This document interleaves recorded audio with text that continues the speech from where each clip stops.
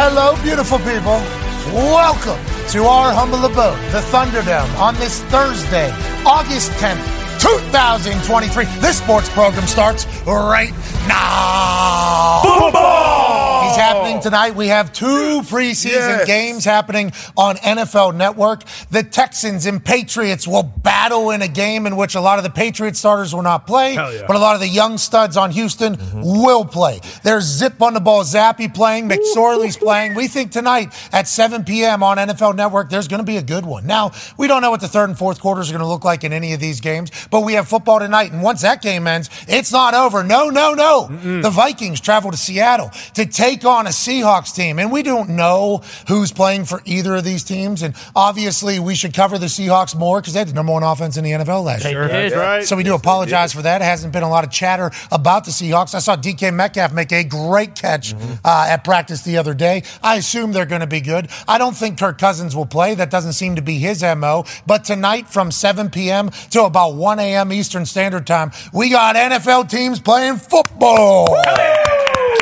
There's like 6 games, I think, tomorrow or Saturday. Yep, and both. Then there's 2 games on Sunday. Yep. We got a weekend packed with, glimpses of what our teams could look like this upcoming season. Have news here out of Indianapolis. Anthony Richardson will be starting for the Indianapolis Colts in the first preseason game. This comes one day after Mike Tannenbaum, former Jet general manager on ESPN, said they'd be making a mistake. They put Anthony Richardson in too early. Jim Irsay came on our show and said, first of all, gonna save Lolita. Yes. Of course. He said First and foremost. Yeah. A.K.A. Talkie Tay. He lit up Talkie for short. He said, I met Talkie, also known as Talkie. He lit up 3 cigarettes. Yep.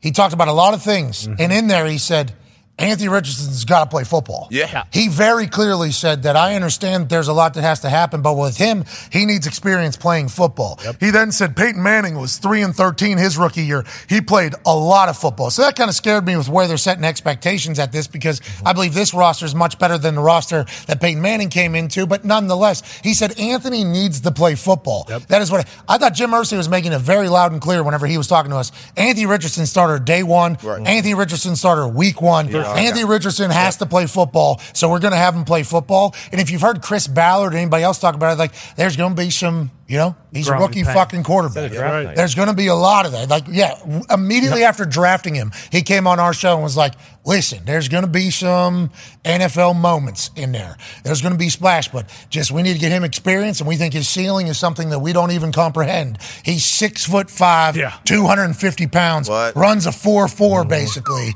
and he can move and can spin it 65, 70 yards, no step, no problem. So Anthony Richardson announced as a starter. That's exciting news here. But all around the NFL, there's exciting news to look out for. You got the Jets and the Panthers practicing together. You got Aaron Rodgers talking about Bryce Young, singing his praises as much as everybody else has. There's a lot of teams that have a lot of hope right now.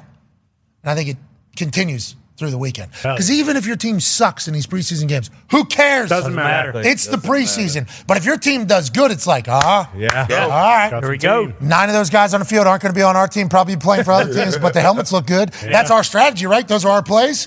Our plays are beating their plays. What's going to happen whenever our good players get in good plays, and then what we're going to do to other people. So it's a great weekend. We're thankful to be here. Excited that you're joining us. Also joining us today, Damien Woody, ESPN. He was on... Get up and first take. Yeah, he was. Good morning. They had a camera on him. They did. Even when he wasn't talking. That's right. Damien Woody was on camera a lot this morning. Too much. Every time I've chatted with him, I don't think he knew a couple times he was on. No. But every time I've chatted with him, love him. Great conversation. He's grown a beard, I think. Yeah, looks like good. it. He's grown a beard. He'll be joining us because the Jets...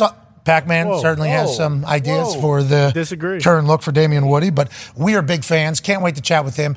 The Jets' offensive line, allegedly a question mark, right? Yeah. Has been talked about. Aaron talked about it in a press conference, and he's kind of talking like offense coordinator for New York Jets. I like that a lot.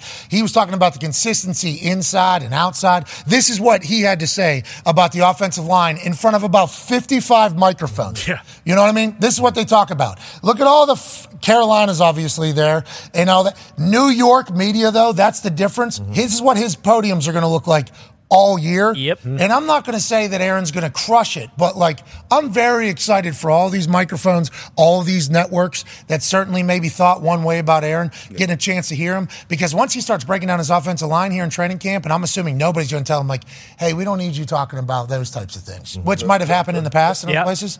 I think he's only going to feel more and more empowered. Anyways, the reason why Damien Woody's coming on is because this is what was said by Aaron Rodgers about the offensive line that has led to Mike Greenberg and other Jets fans going, oh, great, we finally get a quarterback and our offensive line sucks. I don't think that's what Aaron Rodgers thinks. Here's what he had to say. I mean, we got to figure out who the first five is going to be. So a lot of guys in competition right now. Seems like they're switching the tackles left and right just about daily with Max and Billy. Just looking for consistency with those guys. I feel like the interior has been a bright spot, pretty consistent for us, both the first and second group. We just need a little more consistency on the edge. Yeah, so he's talking like coach there. Talking like coach. Like he's talking to his teammates through the media and probably in real life. We'll talk to Damien Woody about his thoughts. He's been boots on the ground, obviously former Jets offensive lineman, and of course he won 2 Super Bowls with the Patriots. And then we'll have Fred Taylor on, not in the Hall of Fame. A lot of people think he should be in the Hall of Fame. Current host of The Pivot. Yep. Big fan of his. Oh, yeah. Huge. On the field and as a human. He'll join us in the second hour. I'm assuming we'll get into how pissed off we are about the running back market. Yeah. Yes. Because he will have to speak, right? Like TD felt like Terrell Davis came on. Yeah. He felt, I think all running backs are currently feeling an obligation like, yes, this needs to remain a staple of NFL offenses and treated that way. I'm sure we'll talk about that. But also, let's talk about the Jags. Maybe have a little expectation. Let's talk about the pivot. Let's talk about life for Fred Taylor. And then we'll have Michael Lombardi joining us in the final hour. What shit spilled out of his mouth this week that was breaking news that nobody really heard about? That is kind of what our conversations with Lombo become. Because numerous boys in the office listen to Lombo. We are big fans of Michael Lombardi. We think the way he goes about saying things, now he has been wrong. That's right. Jason Kelsey let the world know in a Super Bowl parade while dressed up sweet that Michael Lombardi can be a dumbass sometimes. But whenever you're stepping in the batter's box, for every single thing, there's a chance you're going to be wrong. That's the way he talks, and he just breaks news accidentally. Yeah, just sweet all the time. No, I think people know. No, I said that. Said that 5 times this week. No, people 2 months ago, and then we look it up and we're like, nope, no, that was breaking news. Yeah, that was breaking news. Well, yeah. Well, it shouldn't be. I think anybody with a brain knew. Right. Like he does that type of stuff. So I can't wait. Today should be a great fucking day. Hell yeah. We got football tonight. And one member of the Toxic Table at Boston Connor, who has Connor's mullet there next to at Ty Schmidt. Your team's playing tonight, but nobody's playing. What are your thoughts on it? Are we going to see Bill O'Brien's offense? Is that what you're judging here? What is the takeaway from this evening for the Patriots? Yeah, kind of weird Mac's not playing because, like you just mentioned, Bill O'Brien, first year in the offense, you would think that he would get out there like he did last year with Matt Patricia's offense. But kind of good news then. That means Mac probably has a good handle. Same with the starting wide receivers and tight ends. It's all about the rookies. I mean, we hear all these different things about, this guy being a Hall of Famer and this guy looks like Devontae Adams or this guy looks like Justin Jefferson. Now we actually get to see it. There's a Pop Douglas character for the Patriots, slot receiver. That's kind of who I have my eyes on. I told you guys right before we came on here, love the over tonight because it's zip on the ball, zappy, like you mentioned. 36.5 is the over-under this evening for the Texans-Patriots. Little high, but zip on the Okay. ball, zappy spins the fucking shit out of the We seen football. it. So I'm not worried about their side of things. Also, none of the defensive starters are playing for the Patriots. Hopefully we get Christian Gonzalez, but doesn't look like he's going to be playing either. Stroud, Dougie Mills, you assume they're going to have remote success. And the biggest thing in all this is Bill, we saw this last year, maybe it was 2 years ago with the Panthers. He doesn't want to do like the 3rd and 8, blitz or game plan and things. Just pretty basic. We're not defense. giving anything away here. Yeah, we're not doing anything. Some teams want to practice stuff. Yes. And Bill Belichick's like, why would we practice anything publicly? Stupid. We're not doing anything that we're going to do. I love that he's doing that. But if you got a lot of new guys, sometimes it's like the surprise, certainly something, but execution also. Yeah. Bill has a better grasp on things than we do, but he does tend to be a bit bland. Yeah, very bland. Very, in simple preseason. coverages, and he's not going to do anything. And I feel like going back to what Omar Khan said yesterday, like Bill does feel like, hey, joint practices, like you can go full, you can work on those type of things in the joint practices, but preseason games, not showing any hands. But it's going to be awesome. I'm just pumped to watch Patriots play, and rookies won't be wearing 55 and 60 and playing wide receiver anymore. Kind of hazing. Yeah, a little bit. Actually. Yeah, you got a trash-ass number, Yeah. You look like I'm not an even idiot. allowed to wear this number at this position. You're even lucky to be wearing a fucking number. How about that? Boom. Okay. All right. You got This it? guy's, I want to go report to a coach. This guy's being pretty rude to me. A little bit.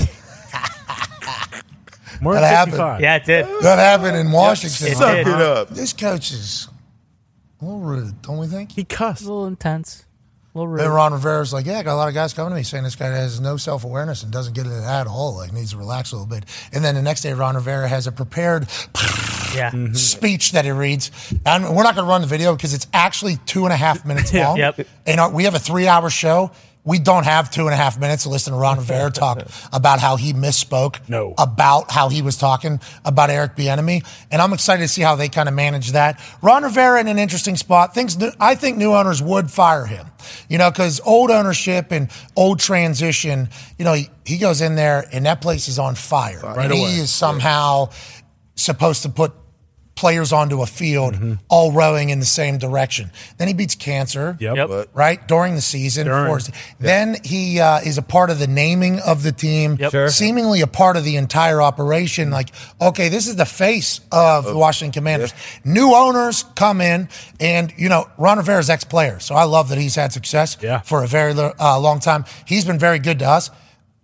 His teams have not been very good. At all. And it's not his fault. Like, we've heard everything that has happened in Washington. Might be his fault, but we've heard everything happening behind the scenes. The fact that they even got a team onto the field, every single week was like a massive. Commendable. That's a pretty massive thing with what we've heard from happening over there behind the scenes. So it's tough to judge them, but also they've stunk. So it's like, what's that? They did win the division with Heineke and almost Was beat 6 Tampa. wins or something like that. I think it was like Home 7 playoff. wins. Yeah. It's like Ron Rivera obviously was very good when he was with Carolina, and I think he's been an incredible, steady pillar for that franchise, and they don't have a lot of them. But if they stink this year, I think there's a chance even though like a year ago you asked me, I think Ron Rivera's with this team forever. Long run. I think that type of protection is no longer there for him. No. But back to the point.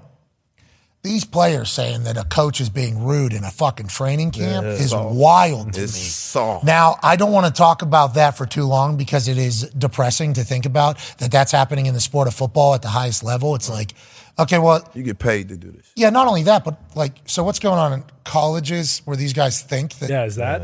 you know what I mean? Then you get to the pros, you're an adult now and you're getting, this is your job, okay? This is your fucking job, or trying to earn a job at least. And you're just like, you're just being rude to me. It's like, no shit, it's combat sport, bro. Like, there's going to be some people that are rude to you. Now, I don't like coaches that are just hard asses all the time. I don't enjoy that one bit. But at this particular stage of training camp, that is a tough thing to go, like, being comfortable enough to be like, hey, head coach, this guy's being pretty rude to me. Yeah. You got to be very, I couldn't imagine. you got to be so comfortable that you're not going to ever get fired Get or cut immediately. motherfucked anything. That's the big story from this whole thing for me. And I don't want to judge the modern day too much, but that was wild to me to kind of see that whole thing. And maybe it is no self-awareness, but just initially when I saw that, I was like, oh, okay, so these are like some actual like dudes on the offense then. Right. Has to be. It'd Gotta have to be offense. Yeah, it'd have to be a guy who's comfortable So enough. Terry McLaurin? See, and then him and Bieniemy had like the nice dap up. Like, I don't think Terry McLaurin's doing it, but you would imagine that it would have to be someone who is comfortable enough knowing Probably that playing like shit. I'm not going to get cut if I go say this. But then that's the other thing. It's like, you look at college football, like, yeah, sure, it's probably not the same as it was 20 years ago, but, like, guess what? Guys are getting motherfucked every year. Like, coaches are coaches. Like, I don't know where these guys are coming from, where they're never getting coached hard and they're never getting cussed out or anything like that. And then That happens. By the way, if a person who's going to commit their entire life to making other people better at a sport, okay, is going to commit their entire, if the way they speak is potentially a little sharp, like, if they get the most out of you, though, they feel like they're doing a good job and they are being rewarded. Like, that is their angle in which they are coaches. Like, you start thinking about anybody that's in a position of motivation or mentor, they're all trying to get the best out of people. Now, some people are not good at it. Right. Okay? Of course. And they're assholes. And they're not good. Those people you hope will get fired. Those are people after at least a display of success or failure with the whole process, then I think people complain about, especially at like the professional level, because, this person's ruining my career as well. Right. And he's an asshole. So it's like bad and an asshole. We haven't even played a game yet. We're 2 weeks into training camp. Yeah. And they're complaining about this guy who just got here, and your team has stunk it's hard optically from outside looking in to have any empathy at all for the players. But with that being said, gotta keep an eye on it. Yeah. Gotta keep an eye on It's it. going to be a disaster. Could you imagine, the enemy, do you too. imagine how, like, Bill... One half of the hammer, Cowboys tone, Do you dude. imagine, like, a player going to, like, Bill or Tomlin or Harbaugh and saying this, like, how they would react? Hey, real quick, don't fucking come into my office like that. Yeah. You go directly to that person. Right. And I hired him. I hired him, right? Yeah, Ron didn't say any of that, right? Well, no. That's why Ron had to read that I don't entire even know if prepared Ron, I gotta speech. put my Ron foot in knows my mouth what today. season it is. But to your point, Pacman, there was potentially a general manager at a team that I was at that every human that I talked to in every department was not thrilled that person was our general manager and felt like potentially not being great, Now, I think he has evolved and changed and everything like that. Since then, I'm just speaking from my experience with every human in the building in every department that I was around. So I was like, you know what? I'm one of the only humans that can just go up to Jim and I'm going to say, hey, and everybody was like, yo, Jim hired him. Right. So you got to remember, like, when you say that, to your point, you're going, like, so now there's a chance that old Jim would feel attacked. Yes. For that because that's his decision. So to your point, are these players going to – Ron Rivera just hired this guy, like 2 months ago, 3 months ago, and all of a sudden the player's like, this guy in it. Could have been perceived as a shot at Ron Rivera, too. Yes. Players didn't even think about – I didn't even think about that until it was, like, late on. I'm like, oh, yeah, good. That's a very good call. I didn't think about it. You already know this question already came up between him and Ron because this already been an issue. Sure. Everybody knows how he coached. He coached hard. He expect everybody do it his way, the same way, one beat, one drum. So everybody knew what they signed up. That's also how Andy Reid is too, right? Yeah. So that's why Right. Reid is all 90% of the greats are like that. So let's talk about that because, like, whenever the Patriots coaches would come out from underneath the Belichick umbrella, they would try to implement. Now, they would all be head coaches. They wouldn't be an offensive coordinator. They would all get, like, head coaching jobs. And that's what a lot of people said about Eric Bieniemy. Like, hey, this offense, Super Bowls, why is he not getting a head coaching? Because in the past, that's how it works. Team wins. Yeah. Offense coordinator smart. Yeah. Go to head coach. That person's going to be a head coach. Eagles. This time, exactly. This time he's going Shane Steichen. Yep, bingo. So this time he's going to offense coordinator and he's trying to instill like the Andy Reid stuff, right? Yeah. But it's Ron Rivera's house. So that's like a fascinating little dilemma within the entire conversation of it. Because normally these types of guys go and they're able – it's their house now. So like everything's going to be this way. How about the offense? Seeing the way Bieniemy's operate, and then like how the defense is with Jack, they're like having a fun camp. Yeah. What the hell? Defense side ball. These guys like 4 or 5 minutes late to meetings. They're joking around. They're shooting basketballs in there. Yeah. Jack Del Rio's like, hey, how we doing, boys? Offense side of the ball. You're fucking 15 minutes early. Yeah. You're not speaking. Shirts tucked in. Do what I say. And offense is like, this ain't how. Hey, Ron, the fuck? What happened? Is going on here? It's like, because that's interesting because it's not the entire program. Yeah. It's just the offense getting the outside mentality dropped into it.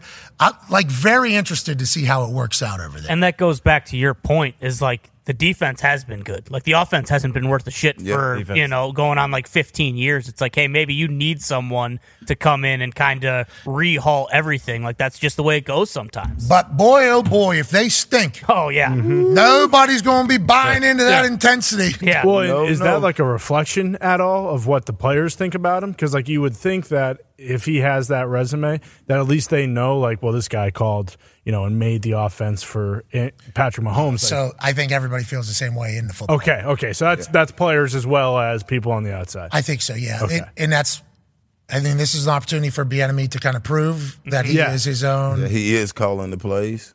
Yeah. So it's Because I think everybody in the NFL. Nobody Nobody that's in Andy the Reid. Everyone NFL knows. thinks that Eric Enemy have called not one play. While Bingo. he's with Everybody in Andy the NFL is like, Okay. Nah. we love Eric. And a lot of teams have these types of guys that are in there, certainly at a title, and they're helping the whole thing. But I think a lot of people wonder, like, if it wasn't for, Bill Belichick. Yeah, and Patricia, it's the same. For instance, it's the exact same situation. Everybody around the NFL at some point started realizing, like, oh, it's Bill. It's not everybody around Bill. It is Bill. I think that has come, I don't know how many, Joe Judge might have been the last one, right? Head coach. Yeah. McDaniels in Vegas. So we'll see. Like, this might be the final. Yeah. If it continues, it might be the final where teams just finally realize, like, oh, it's Bill. But I think with Andy's operation over there, everybody in the NFL is like, that's Andy Reid. Andy Reid is the genius. Andy Reid is the guru. Andy Reid's been calling plays for 4 decades, kind of in and out of there. So I don't want to say it's a detriment to the offense coordinator there, but it certainly became one for Eric Bieniemy in the head coaching gig. Now he has an opportunity to kind of do his own thing and have no other excuses made. Yeah. But what if it doesn't go well? I didn't even think about that. Well, and I think, like, he was a running back at Colorado, right? Like, he came in, he was a running backs coach. Like, I imagine it doesn't help either that, like, Nagy was the quarterbacks coach, and you get, like, you have Mahomes, so it's like any type of success that they are attributing to it, it's like, well, he's not even his quarterbacks coach. Hey, that quarterback show on Netflix, Yeah. I think we forgot that Eric Bieniemy, the whole situation that took place for him to be offense coordinator for the Commanders. Yeah. Where we were having discussions like, definitely sucks for this guy. For sure. That he has to leave a good team, go to a not good team to prove that he can be a head coach. Like, that sucks. That's never how it's ever been. But also, we feel like at some point somebody would have hired him. Because he did get head coaching interviews. Yes, if they believed that, he was a person. The guy. Like, teams are desperate to win. Teams are desperate to have good offense. So whenever they say, like, well, it's an orchestrated attempt not to hire this person, I'm like, if that motherfucker thinks they can make money, they're going to hire the person. So we were confused also on why he wouldn't get his gig. But watching quarterback, he was not even in it. No. At all. There was a couple when he popped up sitting on the bench, like a couple seats down or whatever. That's when I was like, "Oh shit!" Forgot. I completely forgot the enemy It was a lot of Nagy. Nagy and a lot of Reed. Yeah. You know what I Even mean? on the championship part, nobody go. They go to straight to the quarterback coach and to Andy. Yeah, it's interesting. I'm And just Shady saying, said some I stuff. probably would have ran to the defensive coordinator if I would have won the Super Bowl. Lou Anarumo First person I would have ran to would have been Lou or Zim. or Zim or Coach Lewis at the time. But I wouldn't have went to my position coach first. It would have been sweet if any of the teams I was on when Mitt's dad was our special teams coach, we would have won a Super Bowl, and me and Vinatieri just go and spear Tommy. That would have been awesome. Yeah. Just free shot at a spear. Dudley drop. Yeah, Nothing bad maybe a can triple happen. D. Yep. That would be incredible. So Eric Bieniemy's start over there is obviously going smoothly from his first press conference, his first dap up, first couple practices. Excited to see. I forgot about the DAP. Yeah, excited to see how it all goes. I was wondering in my head whenever we were talking about, well, I don't think it's Scary Terry because of the dap up, and I immediately thought of the white guy. Yeah, it might be him. I was like, and then I started thinking, if it's an offensive lineman that is saying this guy's too rude, That's they're not in some good. real shit. Yeah, that's not good. Speaking of offensive linemen, Damien Woody will join us in about 14 minutes to speak about what's going on with the Jets. Mike Greenberg said, give me Bakhtiari. Yeah. He said, let's trade for Bakhtiari. Now, Bakhtiari just yesterday after practice said Jordan Love's going to be a first ballot Hall of Famer. So I think we can count Bakhtiari into the Jordan Love camp. Yeah. Now, maybe he swung a little too, maybe he was trolling there. A little bit. Maybe he was mocking how people were talking either one way or the other. And there was a couple times where he was doing interviews earlier this offseason whenever it seemed what was going to happen with Aaron, where he was saying the Packers instead of like us and we. And then he came out and said it's a transition era. It's a building, reloading phase, even though other people don't want to say that. Bakhtiari's in an interesting spot. Yes. Yes, he is. Very interesting spot. Seemingly healthy and going to play again. Yep. Good football player whenever he's playing. Hasn't played a lot over the last couple years. Very tight with Aaron. Are the Packers trading Bakhtiari to the Jets? Whoa. I saw Greeny walking around his desk this morning on Get Up saying, we fucking need a new offense. Here's Greeny right here, actually, on Get Up, getting concerned about the offensive line. In which he's making a lot of money. Okay, I'm going over here. Go ahead, get the shot up. We need. I'm going to make this plea in front of my jersey. We need this man standing tall when the season ends. Jets, go do it. Again, Diana's not reporting it's happening. I'm reporting they should do it. The Jets should go out and make a trade for offensive line help immediately, and David Bakhtiari would be the perfect place to start. Okay, so that's what he wants. He wants Bakhtiari to come to the Jets. I mean, he was walking around dancing. He was basically sitting in Harry before that clip, like when they were just talking about it, and they played Rodgers' clip about talking about the O-line, and then I believe Connor McGovern was talking about the O-line a little bit. He was basically like so fired up. He was kind of sitting in Harry Douglas's lap, like just Greeny just on a lap there. Yeah, very, very close. He was this close to his face. I heard some stories about the Douglas family this morning. I'm a big fan of Harry Douglas and his dad and his brother Tony. I believe I learned about through the Pacman lineage, who knows Harry Douglas very well. But yeah, Greeny's really worked up. And I assume if Greeny's worked up, that sends an alarm to a lot of the Jets fans. Like, hey, we all got kind of lost in the sauce of Aaron coming. And we all got lost in the Garrett Wilson and Breece Hall and his Dalvin Cook coming. Holy shit. And Cobb and Lazard and CJ. And our defense is reloaded and back, and we forgot our offensive line sucks. It's kind of getting thrown in their face right now. A lot. Is Bakhtiari on the move? Is that what you think is going to happen, or is he going to be a staple of this next Green Bay Packers era? I don't know if he's going to be a staple of the era, because I think now there are just more questions because he's been so banged up the last 2 years. But when he does play and he is healthy, he's one of the best left tackles in football. I just think it's tough. Like, I know a lot of people were kind of speculating this offseason that I think the Packers have an out after this year where they could potentially cut him and they wouldn't owe him much. But I just have a tough time believing that. Like, you have Jordan Love. If Bakhtiari is healthy, like, he's a guy you want out there protecting Love's blind side. And I don't think it makes sense. No, but Greeny said Aaron. He did. He did. And Packers fans like, well, we got a guy who takes snaps too. It's crazy. And we also don't we don't know this 1,000%, but I think it's safe to say too that at this point, like, Gutekunst in the front office, like, I don't think they're trying to do anything more to help Rodgers and the Jets potentially win a Super Bowl. Like, could you imagine Gutekunst is like, yeah, you guys are right. It would only be fair. Yeah, why don't you send us a 7th-round pick in return? LaFleur said Green Bay East yesterday, right? Or a couple days ago. Yeah. He talked about Hackett and Aaron and Cobb and Lazard. Right. Anybody else? No, they were talking about Big Dog going there, but he signed with the Bears. So. Did Amos? Amos, yep. Okay. Amos over there. Look at that, Green Bay East doing its thing. Let's talk about Green Bay's nemesis in the NFC whenever they're running to the NFC Championships, and a team that everybody's talking about potentially winning a Super Bowl. The San Francisco 49ers are still without the Defense Player of the Year practice. Okay, we are deep into training camp, and I think it's because the East Coast bias.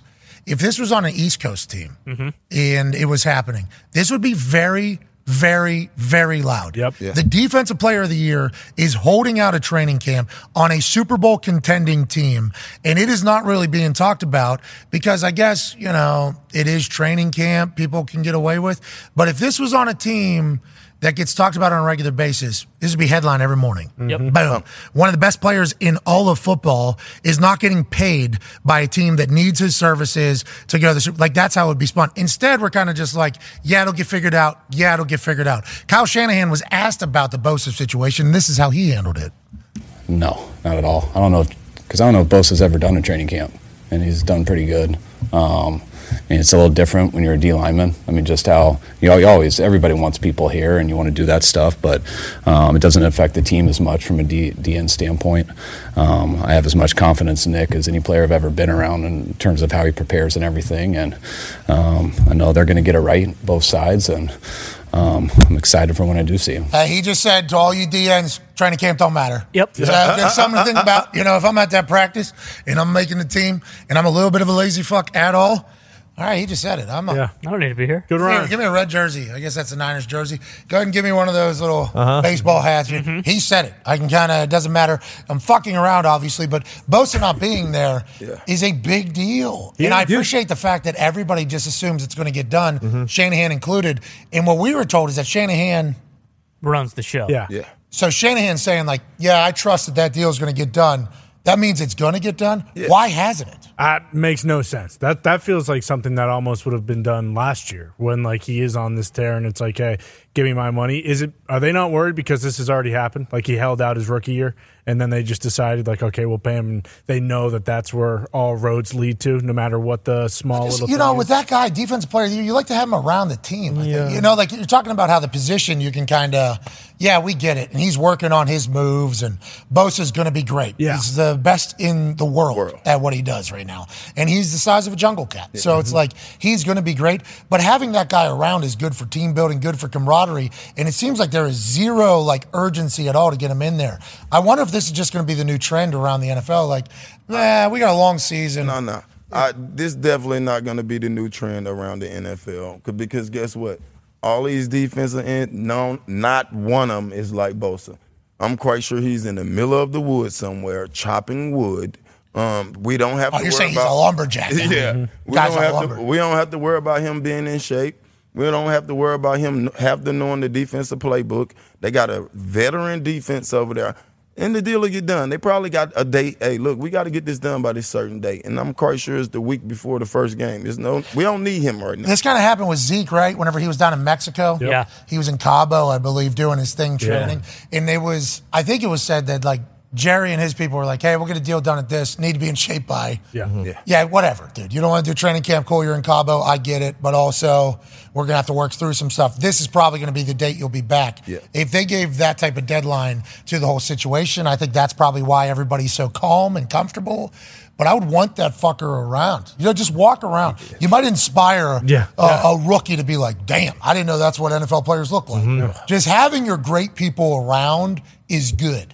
Just watching. Like, I learned shit from Dallas Clark, who is a tight end, just by watching how he operated. I learned stuff from Gary Brackett just from seeing him in the building. You know, you learn stuff watching people that are great and how they go about doing things. Like Bosa in the training room, I'd assume before practice, after practice, in the middle of practice, his work ethic, his attention to detail, his meal. Like, rookies seeing that and, like, just getting a chance, like, oh, that's how the greatest in the world does it. Yeah. Like, that's a big deal, but I guess that isn't as much of an importance because, once again, we have a long season and people will be able to see him do it during and Shanahan plays it off so cool. And it's not just West Coast bias. I think it's defensive bias as well because the number 3 in votes for Defensive Player of the Year last year, Chris Jones, no one's talking about either. But we talk still not at camp, right? We talk about on offense. We talk about Zach Martin. We talk about Jonathan Taylor. We had talked about Saquon. Yeah. You know, it's just a little bit of a defensive bias, I believe. That's not our show.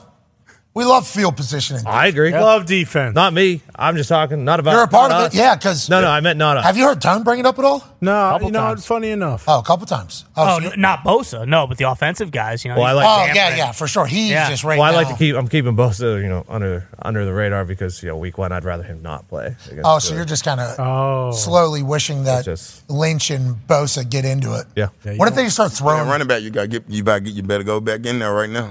What's that? If you're playing running back, you better go and get back in there right now. It's a fascinating scene, though, whenever it's all these contract negotiations. Because, like, Jonathan Taylor, not in the building for treatment, doesn't have a contract. Better get back right now. So it's very hard for us not to just go, like, fascinating. If his contract was figured out, would he be in the building getting treatment? Would he need the treatment that isn't available in the building? Or is this a convenient way to get him away from everybody because he's potentially being an anchor? Yeah.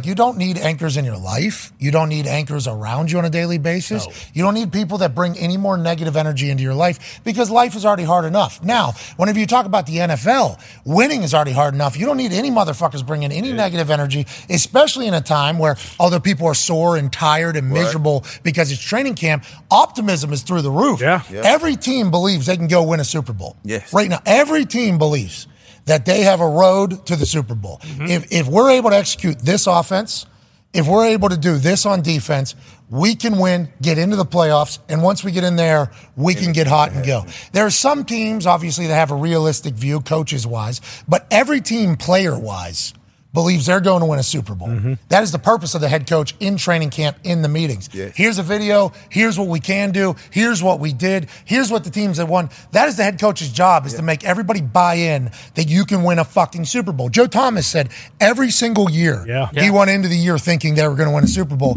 and he won one game in his final 32 games. Yeah. But he was... Guy's a Hall of Famer, not now, okay?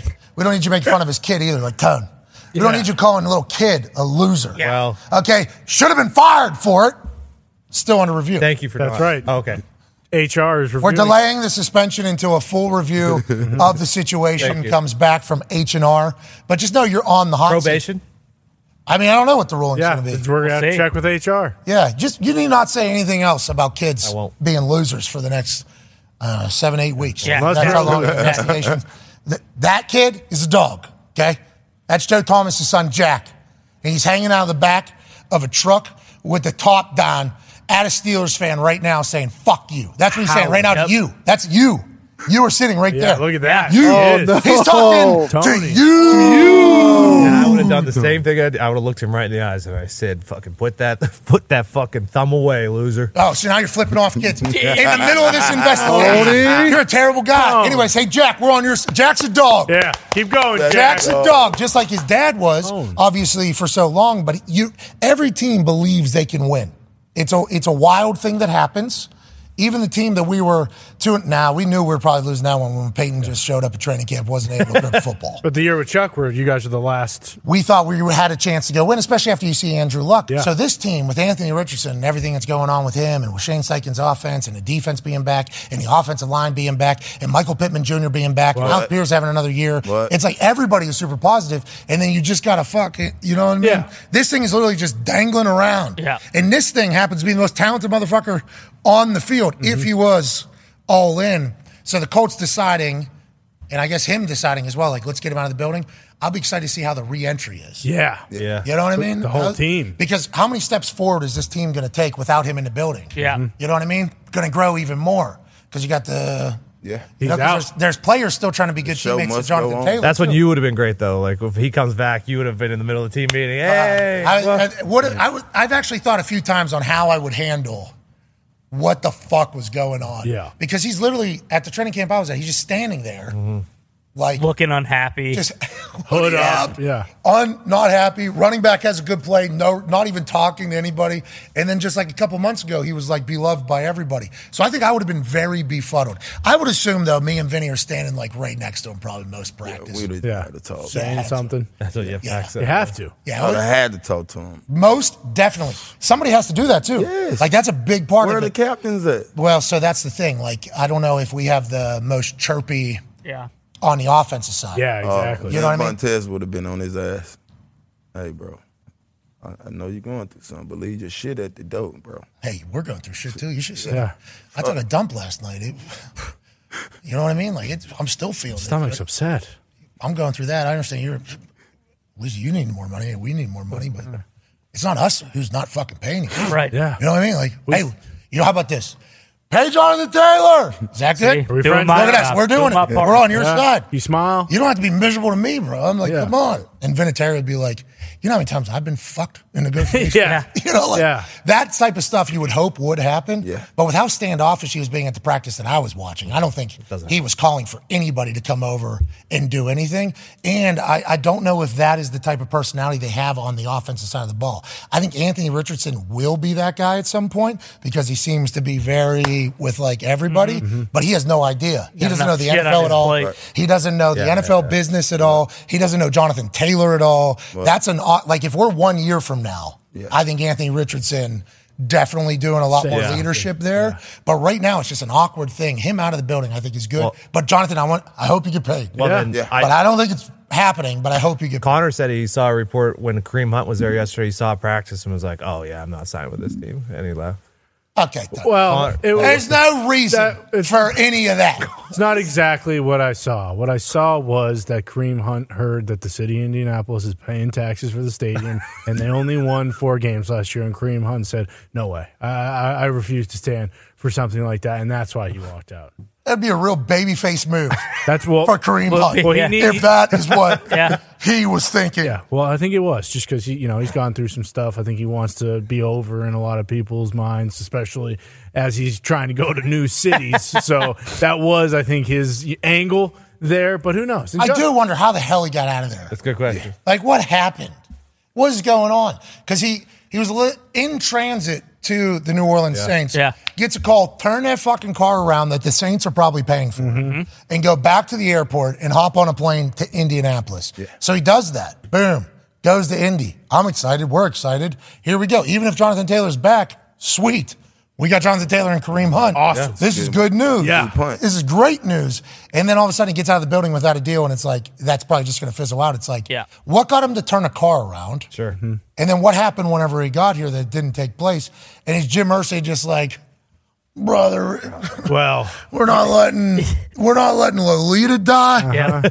And if we're going to pay anybody, it's going to be Jonathan Taylor. And we're probably not going to pay him. So just maybe we play with no running back this year. Like, what happened in the meeting, honestly? And I don't need your bullshit. No bullshit. This is just strictly based off what we've seen from Jim Irsay. I think there's a chance that maybe he lit a cigarette inside the room, no problems at all. They're just talking back and forth, and then Jim Irsay gets a call about Lolita in the middle of the meeting, and he says, sorry, Kareem, I need to take this. There's a Buddhist whale that I need to save, and if I don't pick up this phone right now, he might die. And that's exactly what happened when he was at the McDaniels house whenever he went into the bathroom. Right. Well, And he took a call on Lolita in the bathroom. Wow. And there was a couple times where he was yelling, "Rah!" because he was so mad breaking the sink about what was happening. And then he comes back out, and the McDaniels thank him. They leave him like, did that guy just take a 2-hour shit in our bathroom right there? It smells like cigs in here. And then they hop in that plane, fly all the way to Indianapolis, and then they turn that thing back around. And allegedly it's because McDaniel's wife said, like, remember when he dumped in our house? Yeah, took a huge 2 hours? shit, and then he cranked stick in there. And what's going on? That's weird. Cigarette smoke sticking to the walls. I don't remember if that was real news or if we just made that up. The dump. I think that was. I think it was real news. That was like legitimately reported. Yeah. I think it was reported that news. he like destroyed their toilet. Yeah, and that was talked about by the McDaniels during their decision-making process. Yes. Okay, cool. I'm happy that wasn't real. Because in my brain, that is why he's not the Colts coach. Yeah. Joining us now is a man who's also not the Colts coach, but he is a great offensive lineman. Oh, yeah. Played for the Patriots, won a couple Super Bowls. Known, though, for being a New York Jet. His house is built like Caesar's Palace. Whenever he was on during COVID, it was one of the most royal and grand backdrops that all of television ever seen. He's a large man, but that's because he moved other large people. Yeah. Ladies and gentlemen, Damien Woody. What up, brother? What's going on? Hey, we got a scene over here in Indianapolis with Jonathan Taylor, Kareem Hunt, and what the hell is happening. So our show is basically just a clusterfuck of football. You know that. We're thankful that you're here, though. D-Wood, you look good, baby. D-Wood. I feel good, brother. I saw you guys talking about somebody taking a dump. Like, you can't take a dump in the house, bro. What do you want him to do? What do you want him to do? Hold it. Man, yeah, you got to hold that shit, bro. Like, you can't be taking a dump like that. Yeah, so, I mean, it was good dinner. I heard there was some active ingredients in the dinner. Everybody knows that if Jim Irsay has corn or anything like that, it's going to, but that was actual news. Like, the McDaniels talked about Jim Irsay going to the bathroom for an hour and a half.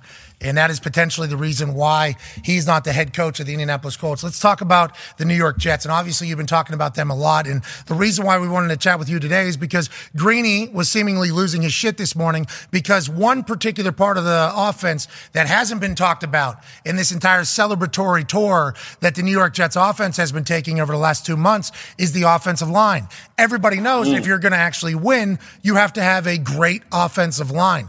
Have they not addressed that? Are they in some deep shit? How do they fix that? And is that ultimately going to be what breaks every single Jets fan's heart this upcoming season?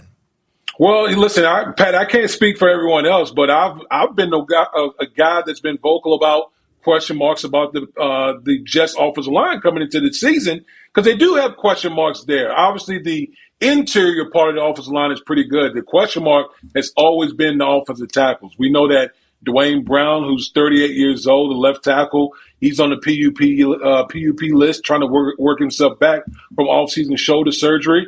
Right now they got competition at right tackle between Billy Turner and Max Mitchell, and then the biggest wild card is Mekhi Becton, who's basically missed 2 years, coming back off of knee surgery. He's the most talented guy, but he hasn't played in 2 years. So you combine all of that. And it's like, what the hell? What the hell is going on as far as protecting Aaron Rodgers? Because, Pat, you and I know as good as Aaron Rodgers is, or as good as, Pat Mahomes or some of these other quarterbacks, hell, if you're getting hit in the mouth, it doesn't matter. Yeah. Like, you can't protect the guys, it doesn't matter. Yeah, you think about Patrick Mahomes makes it all the way to that Super Bowl with a bad offensive line, and then he ends up running for his life. They lose. You think about Joe Burrow. They make it all the way to the AFC Championship with that bad offensive line, but it doesn't show up until it shows up. Yep. You know what I mean? Like that is a real thing. So I think it's a worthy conversation to have. I think people, but there's ways to script around that, isn't it? Isn't there ways to kind of script around a bit? But I guess I just pointed out was, yeah, you can win with a bad offensive line, but you're not going to be able to do it. It's like you're not going to be able to get a championship. Can they make moves at this stage of the game in the NFL calendar to get a championship caliber offensive line, you think? Yeah, listen, a couple of years ago, a guy by the name of Morgan Moses, who's now with the Baltimore Ravens, he actually was cut by the Washington Commanders during training camp. The Jets had signed him, and he had a hell of a year. He ended up signing a free agent deal with the Baltimore Ravens last offseason. So, like, these type of things can happen, but I think ultimately, listen, the Jets last year went 7-10 with arguably the worst quarterback situation, with the offensive line that was completely in flux with all the injuries, and they almost made the postseason. So when you add in an Aaron Rodgers, one of the best quarterbacks in the NFL history, a guy that knows his offense, that knows the ins and outs of it, the quarterback play will help the offensive line. But I think what we're talking about right now, Pat, is these guys got to be on the field. Like, they haven't been on the field together as a starting unit. They haven't been on the field together as a starting unit. So that's what we need to see out of those guys. Get those big boys on the field so they can start playing together. Yeah, because they might be the best offensive line in the NFL. We have no fucking idea. Yeah. You know, that is the funny thing about the offensive line. It's like if 5 dudes come together and for whatever reason it works, like it can happen, and you can pay the most amount of money to an offensive line and it not work somehow. It's an interesting position group, and hopefully that won't be the downfall of the Jets or for Aaron, although Aaron can move. Hey, he's in good shape right now. Oh, he looks good. He looks real good. I've been out to a couple practices. He looks good. Yeah. You should see his body guru. Is there like a 6'5" Hugh Jackman at practice whenever you go there? No. Well, I mean, who are you talking about? Alan Lazard? Like, I don't know. Like, Alan Lazard is a beast, but Aaron's got a body guru that is currently working with him. I haven't seen that guy. I haven't seen that guy. You don't know when. You will know when you see Is he jacked? Jocked, dude. Real tall. Has vascularity on his calves, bro. Bro, you think I can hire him? Maybe I can get him to work me back in. What are we doing? So I did see that you were on reality TV for the weight loss thing, right? Yeah, that was like a decade ago. Okay, so you did that. Yeah. I'm a guy that my weight fluctuates like 50 pounds every off season because I enjoy eating. I enjoy that. And then I get to a point where I'm like, man, you got to stop being a fat ass. Like, let's get into shape. And then all of a sudden I'll get lazy and I'm out of it again. So I do not have good control on my weight. For you, are you battling with that still? And are we getting into fighting shape anytime soon? Is that the plan? I'm definitely getting into fighting shape, but the problem is, Pat, it's like I love bacon too much. Like, I love bacon and all the shit that they say is bad for you. I love it too much, so it's always going to be a constant battle for me. Listen, man, I can smell food and gain 5 pounds, so shit's always going to be a problem. Hey, bacon though, you should get on that keto. Yeah, I think I will, man. Listen, bacon is part of my DNA, so like I can never get rid of that. Okay, so keto is your, and there you have a sweet tooth as well. I'm a fat guy. I always have a sweet tooth. Like, I wanted to ask. I'm always eating some shit that's bad for you. Could you imagine me just saying to you, yeah, and I could tell you have a sweet tooth too. So that would have been rude to me. You know what I mean? Especially going to ESPN with Disney. Right. Yeah. You know, me just Pat McAfee fat shames Damien Woody. You know, that whole thing. But like, listen, that's okay. I'm not sensitive about it. I'm good. Well, that's always the thing. It's not about the person. It's always about how everybody else. That's a much larger conversation anyways that we will not dive into. But keto has these like incredible sweets too. Like it is delicious. It has worked for me really well. And if you love bacon, I think you should potentially dive in there.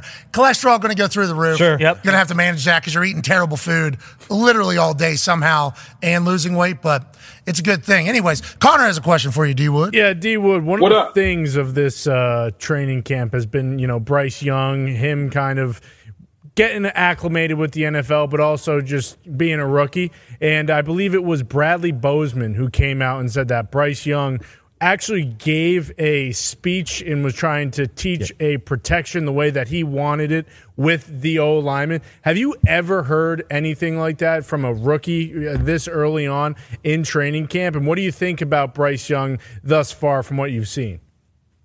I have not heard that, but it wouldn't surprise me. This dude is super smart. Like, I think he's the most advanced guy to come out of Alabama at the quarterback position in years. And, I mean, think about this. Alabama's had, I think, they got like 4 quarterbacks right now that's going to be starting over the span of the last 6 years.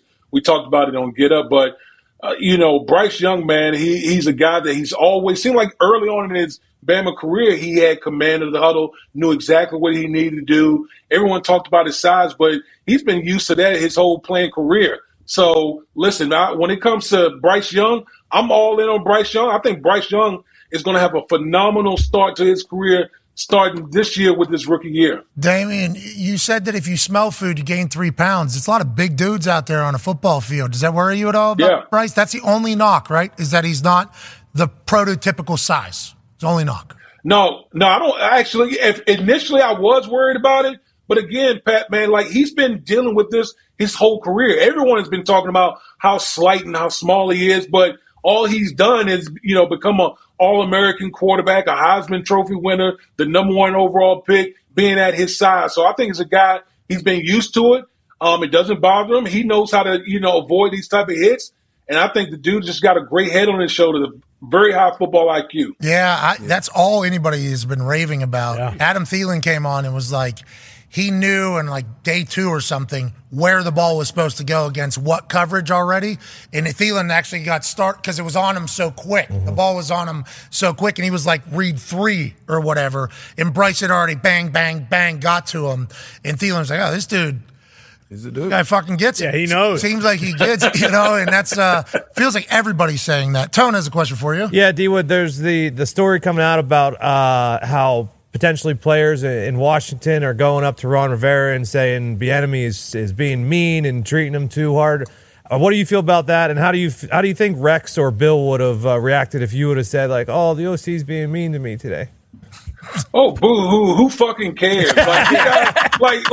Like seriously, like Bieniemy wouldn't even be in Washington if you guys were handling fucking business out there with the Washington Commanders. Right. I mean, you're talking about a guy coming in who's been to 5 straight AFC Championship games, won 2 Super Bowls, coached Pat Mahomes, coached Travis Kelce, coached Tyreek Hill, and you guys want to bitch and moan about his coaching style? Like, get over yourselves, man. Like, you guys get paid a lot of money. Obviously, trying to change the culture out there with the Commanders, and you guys want to run to the head coach saying that, oh, this guy's coached me hard. Like, dude, everybody just needs to shut the hell up. Yeah, we agree with you. I mean, it's a tough look for sure. If it's week 7 and their offense has been the worst in the NFL, and this dude is mean to them every day and a miserable person, and it's not working, then it makes sense that there's like anonymous sources getting out that like, hey, offensive side of the ball in Washington hates their lives. Eric Bieniemy has no idea what he's doing, and they stink. Haven't even played a game yet. We have no idea if they're going to be good. Players have no idea if they're going to be good, although I guess they get a sense that they're not. Different generation, D-Wood. Different generation. Yeah. Pacman has a question for you. D-Wood, Hall of Fame. Joe Thomas just went to the Hall of Fame. My question is, do you agree with it, and who do you think should be next? Oh, absolutely. Joe Thomas was like the Iron Man. Think about, Pacman, think about this, bro. Think about, he was on some awful Cleveland Browns team. Horrible. And he was still, like, horrible team. Horribly bad. You play like a decade and don't miss a game. Don't miss a snap because you're out there just giving it your all and playing at such a high level. He was like the best tackle of his era, during his time while he was playing football. So I have so much respect for Joe Thomas because we know when you're playing with a perennially bad team, bad organization, sometimes you just sandbag it. But that dude played at an extremely high level. Yeah, I can wear you down. It can wear you down mentally. Yeah. Every day going in there, like, I'm doing everything for this place, and this place has done nothing for me. Yeah. And instead he feels the complete opposite. Mm-hmm. Yes. He's like very thankful for the Browns. Everything. He absolutely loves the city. I appreciate him. He's one of the mentally toughest dudes of all time, though. Yeah. That's a real deal. Because I was a part of one losing season. Bad. Really bad losing. Really bad. We earned number 1 that year. Yeah. Orlovsky almost ruined. Orlovsky almost ruined number 1. He brought some happiness. But that whole building is miserable. Yeah. The whole building, the chefs, the equipment managers, the trainers, the ticket salespeople, the sponsorship people, the general manager. Every coach thinks they're getting fired every single day. Every player thinks they're getting cut. That is like a hell atmosphere professionally. You're getting paid a lot of money, so suck it up. But still, your experience is a miserable one. To do that for a decade and still show up at the highest level it's phenomenal. It's why he's Joe Thomas. Yeah. Ty, last question here for you, D-Wood. We appreciate you. Yeah, D-Wood, this morning, Greeny was kind of pounding the drum that he wants the Jets to go out and trade for David Bakhtiari to maybe try to shore up their offensive line. As a Packers fan, Bakhtiari 3 years ago was arguably the best left tackle in the league, and then the last 2 years, he tears an ACL and then just for whatever reason doesn't ever really recover from it. Maybe it's mental or whatever, has missed a lot of games. As a former offensive lineman, how hard is it to actually get back to where you used to be? And do you see Bakhtiari finally returning to form this year when he's kind of been a shell of himself the last 2 years? Man, it's so hard, man. It really is. As you get older, man, Pat will be able to tell you, and Pacman as well, it just gets harder to recover. That's the whole thing. I remember, when I first came into the league, I could go out there and play. I go out there and play a game, and I could go out and play another one. And you see the veteran guys, they're going to get in the cold tub, and they need days off. Man, but as you get older, all of a sudden you don't start feeling right until latter part of the week. I remember my last year, I didn't even start feeling normal until Friday, Saturday. No, you got a Thursday night game. You got a Thursday night game, though. Oh, well, you got to pop something, pop some pills or something. No, player safety.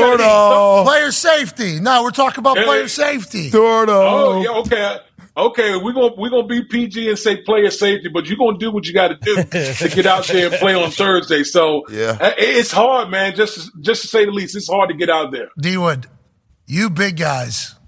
Monday, Tuesday, Wednesday, late in the season, just every step is miserable. Ankles, these guys are 300 and some. They're moving very fast, and right? Every play. Every single play. We're cattle. We're cattle. Whatever. Cattle. I don't want to. I don't want ankles, knees, hips, obviously shoulders, and we have a headache too. Yeah. Why? Well, we ran our head into somebody 60 times on Sunday. Right. And then that's when that Thursday night game got introduced. You heard a lot of the big guys how are we impossible? How are we even going to do that? That was the biggest thing. Now it's just normal. Now it's just got to be ready. They eat better allegedly, so that helps everybody. I don't know. And you don't practice that week anyway, though. What, after or Thursday, before? That Thursday night. It's a walkthrough. Yeah, still, I saw some big dudes. Thanks for your service. Yeah. Thank you, D-Wood. Thank you for your service. Man, I appreciate you guys having me on, man. Hey, thanks for coming. Are you on TV all day today? No, I'm getting the hell out of here now. I'm good. Are we growing beard out? What are we doing? I'm still on summer vacation right now. I'll clean up when we get close to the week 1. Smart. Yeah, this is Summerwood. Yeah. Summerwood. Got it. That's it. Ladies and gentlemen, Damien Woody. Thank you, buddy. Us now in an attic in Ohio is a man who's a college football national champion, a Super Bowl champion, the all-time leading tackler for the Green Bay Packers, father of 10, COVID survivor, AJ Hall. AJ, how you doing, pal? Oh, I'm doing great, pal. How you doing? Hey, I'm great. Thanks for asking. Have we learned anything about anything since yesterday in the Hawk department?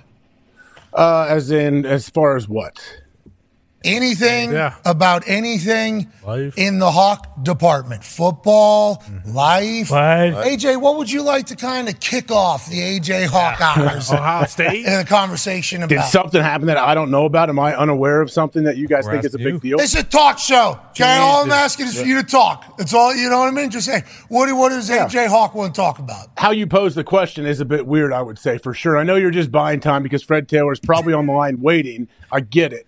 But I don't know whatever this foolishness that you're doing. If I was buying time, he wouldn't be on the line. Klein. With that being said, I was buying time because he was not on the line. Right. But now, ladies and gentlemen, joining us is a guy who is an absolute legend in the football world. All of his peers believe he should be in the Hall of Fame. That's because when he was on the field, he was impossible to tackle and an absolute dog. Now he's one of the hosts of the Pivot Podcast. Ladies and gentlemen, Fred Taylor.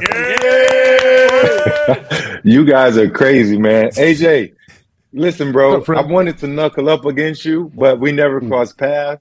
But I wanted to give you the business, bro. How come? I wanted to see what you was made of. Oh, I like Fred, that. The problem with you, Fred, is you're obviously a stout, powerful dude that runs super hard, but I can't take you low because your legs are too damn big, too. So that's why I'm glad I never faced you, Fred. It would not have been fun. It would not have been fun. I need to know my buddies.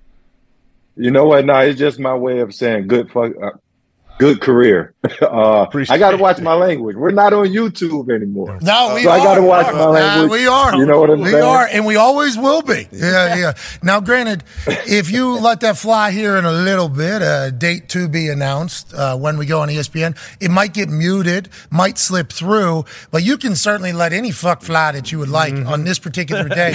We want you to be as comfortable as ever because we're all big fans of yours, and I do appreciate you telling that face on the other side of the screen, like I wish we would have had a chance to potentially cause CTE to each other. Like I really like that, and I think that's why everybody respects and appreciates you as a football player. Let's just dive right into it right now. Everything we just chatted about there, you were like, no, it's just hard nose guy, huh? Running hard nose, put an entire city on your back potentially at the running back position. It's obviously not like that in a lot of places anymore. I think in Tennessee with Derrick Henry, it's like that. That is their identity. We're going to beat you up. I think Christian McCaffrey out in San Francisco, pretty pivotal part of their identity and their offense. He just got traded out there last year. But everywhere else, it's not really like what it was like back in the day. And that's potentially why the running back position is in the situation that it's in right now. What are your thoughts on it all? And have you reached out to anybody to ask how they feel about it as well? You know, I want to add one guy who I think we all can consider might be the best back in the NFL right now, Nick Chubb. He's been healthy. Okay. He's been kicking ass.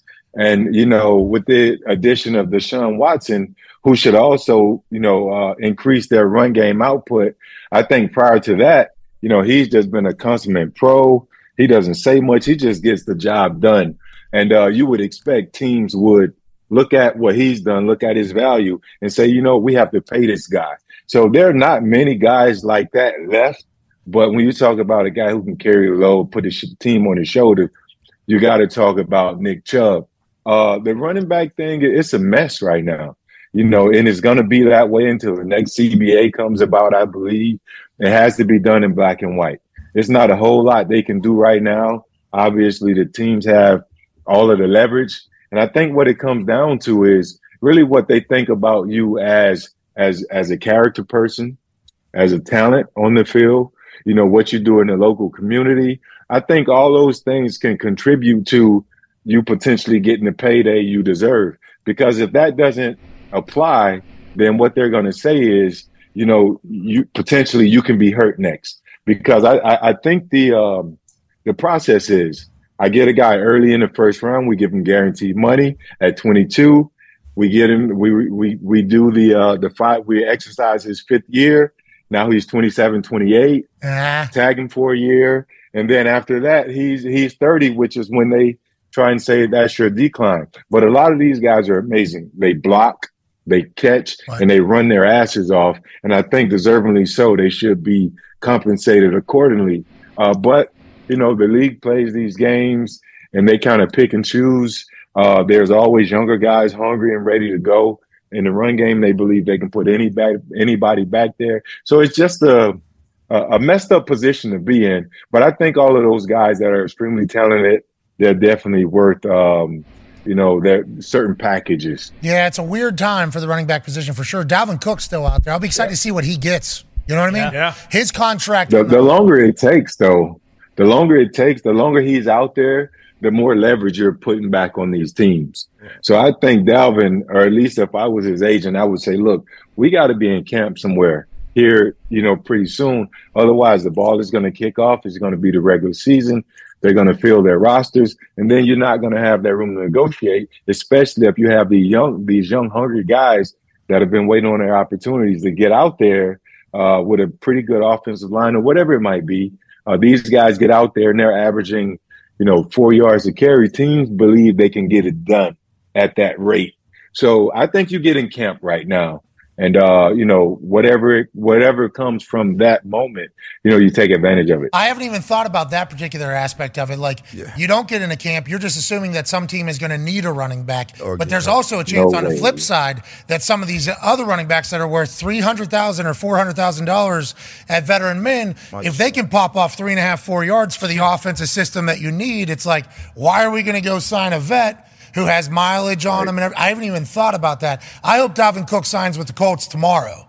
But whatever number he gets is going to be talked about everywhere. Because you think about Yannick Ngakoue, what did he just sign for? $10 million. 10.5, and then there was some other free agent at a position that wasn't running back that just signed. Or Judon just got 16. Yeah, Judon got 16, then Cole Kmet got a $50 million extension. So there's deals happening for other positions that are worth money. Wide receiver, Odell Beckham Jr. gets 13.5, and then Nuke gets $32 million or something like that over 2 years or something. So there is money being put out in different places. So Dalvin Cook's contract is going to be talked about a lot, whatever it is. I just went with the Colts, and I like your also game shape, right? I know he's in incredible shape. He's from Miami.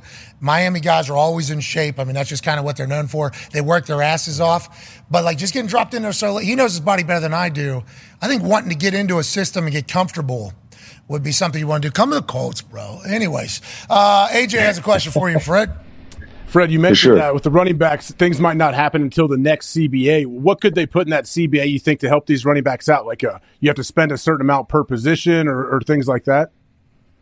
I think it all comes down to the franchise clause. At the end of the day, it should be what it says. If you're the franchise player, pay me accordingly. And if you don't, when I say that is, if I'm the franchise player, how about putting me in the category of the highest Fred, we have to stop. We have to stop. This is a great answer. And we will definitely dive back into this. What the fuck did you just drink? Something came out of your mouth. Did you just loogie into a cup right there? You know what? I'm drinking my mushroom coffee.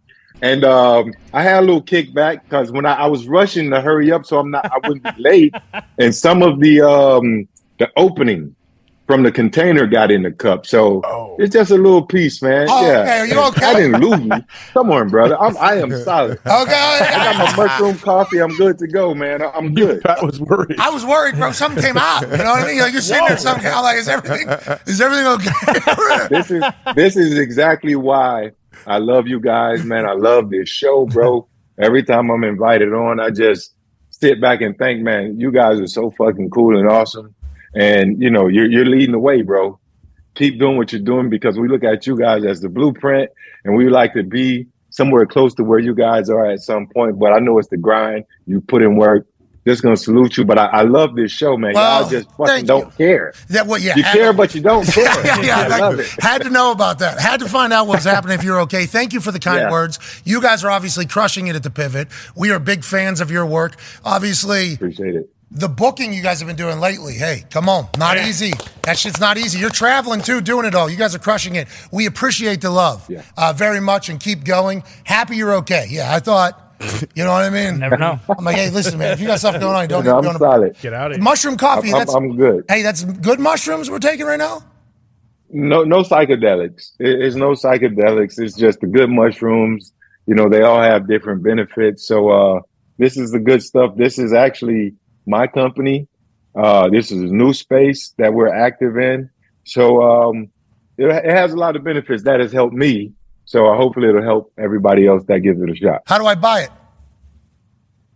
Online. We're not live yet. We're still building. Beta. The samples are in. We're getting a tasting done. So when we go live, I'll definitely make sure you guys get a package. Yeah, I love mushrooms, all of them. And if you're going to make psychedelic ones too, send those. Send those all right. But anyway, when they legalize it, I think we have the perfect name, the Mushroom Coffee Company. We'll be right in line. So when they legalize psychedelics, it'll just kind of carry over, and we'll be able to insert the psychedelics into the coffee. Win-win across the board. Yeah, so I'll tell you what, that'll be a lot better than those peanut butter pieces of bread with, shit mushrooms on it, or pizza. They put it on pizza. It tastes good. It's like, it doesn't taste like pizza anymore. What's it taste like? Well, it tastes like cow shit. That's because that is where this comes from. But the next 6 hours are about to be a great time. Anyways, AJ, back to your question. I apologize. We just learned Fred Taylor's okay, and business is booming. Yeah, let's go. Business is booming. Happy for you, Fred. Go ahead, AJ. Run that back. I don't even remember exactly what we were talking about. Some with the CBA, I guess, and the running backs, what they could do and put in place for the next CBA. Correct. Yeah, no, I think just honoring the franchise tag for what it is. If you're going to franchise me, how about pay me like a franchise player, if that's what you think of me? And I think that would either be matching the highest salary on the team on an annual perspective, or if that's not the case, let's use the franchise tag. If you're going to still pay me from a position perspective, how about pay me as the top guy at that position? So, for example, as a running back, Christian McCaffrey is averaging $16 million per year. If you're going to franchise tag me at the $16 million per year number. And then if you're going to tag me again in year 2, if I outplay this number, then let's include an escalator. I think those franchise tags, if nothing else, should come with escalator clauses, because if you can tag me 3 times. Two now. I should, 2 times, I apologize. It should be some sort of kicker clause in there, or, clause that escalate, because the downside is long term. I lose out on the long term, and that's what you're betting on. You're betting on that I do not play for an extended period of time. And again, for running backs at the 30-year-old mark, they think you're going to decline, but running backs have shown that they can also ascend after 30 years of age. A lot of guys have done it. The numbers are small, but guys are capable. Have you been franchise tagged before? Never. I always, and the reason because, Pat, is I had X amount of injuries in my career. So for me, it was a bird in the hand is better than 2 in the bush. Oh, I like that. And I always wanted to get out there and grind and show people that I was worthy. It's just timing in my career on a lot of instances, from injuries, a lot of other things. I was just never in position to go out there and have a valid argument and show them this is what I'm worth. So I took whatever I was able to grab to go and take care of my family. This is in 420p, the quality of the video is a little lower than it is today. But you had Jets, power, and a team that loved running the football. Okay, yeah. What a perfect match made in heaven down there. That run right there, man. I love that run against Tampa, man. Okay. That run, I told Warren Sapp I was going to bust their ass my rookie year. Pause. And he was like, don't write a check your ass can't cash. He tackled me on the first 2 plays of the game. I lost like -8. But this was the game-winning run, 71-yarder. Shout out Tony Baselli, big 71, for a game-winning touchdown. And we got the last laugh. You're way too late. This one here is still, yeah. That was fun, man. Look at that. Pulling away from corner. That's still a playoff record right there. That's still an NFL playoff record right there. 90 yards against the fence. Last question for me before Pax. How heavy are you right there? Oh, right there in this run right here? Yeah. I was 228 right there. That guy's 165 pounds, 170 pounds chasing a 220. You would have done really well in this generation, huh? Man, I think I would have blessed these guys. What a line. Pacman has a question for you, Fred. Speaking of that. That's my brother. What's up, bro? What's up, brother? Speaking of that, looking at the film, 11,695 yards. Is that good? 66 touchdowns. What is it going to take for you to put on the gold jacket? What is taking so long? You know what, man? I always say God's timing is the best. I have absolutely zero control of what the selectors think. I'm really trying to get in that final room, the room with the finalists, and I think they'll do a deeper dive and kind of sort out where my career stands up against the greatest that have ever done it. I retired 15th all time in the history of the game.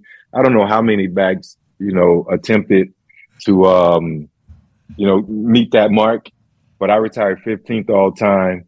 I think I'm 9th all time in 100-yard games put out there. What?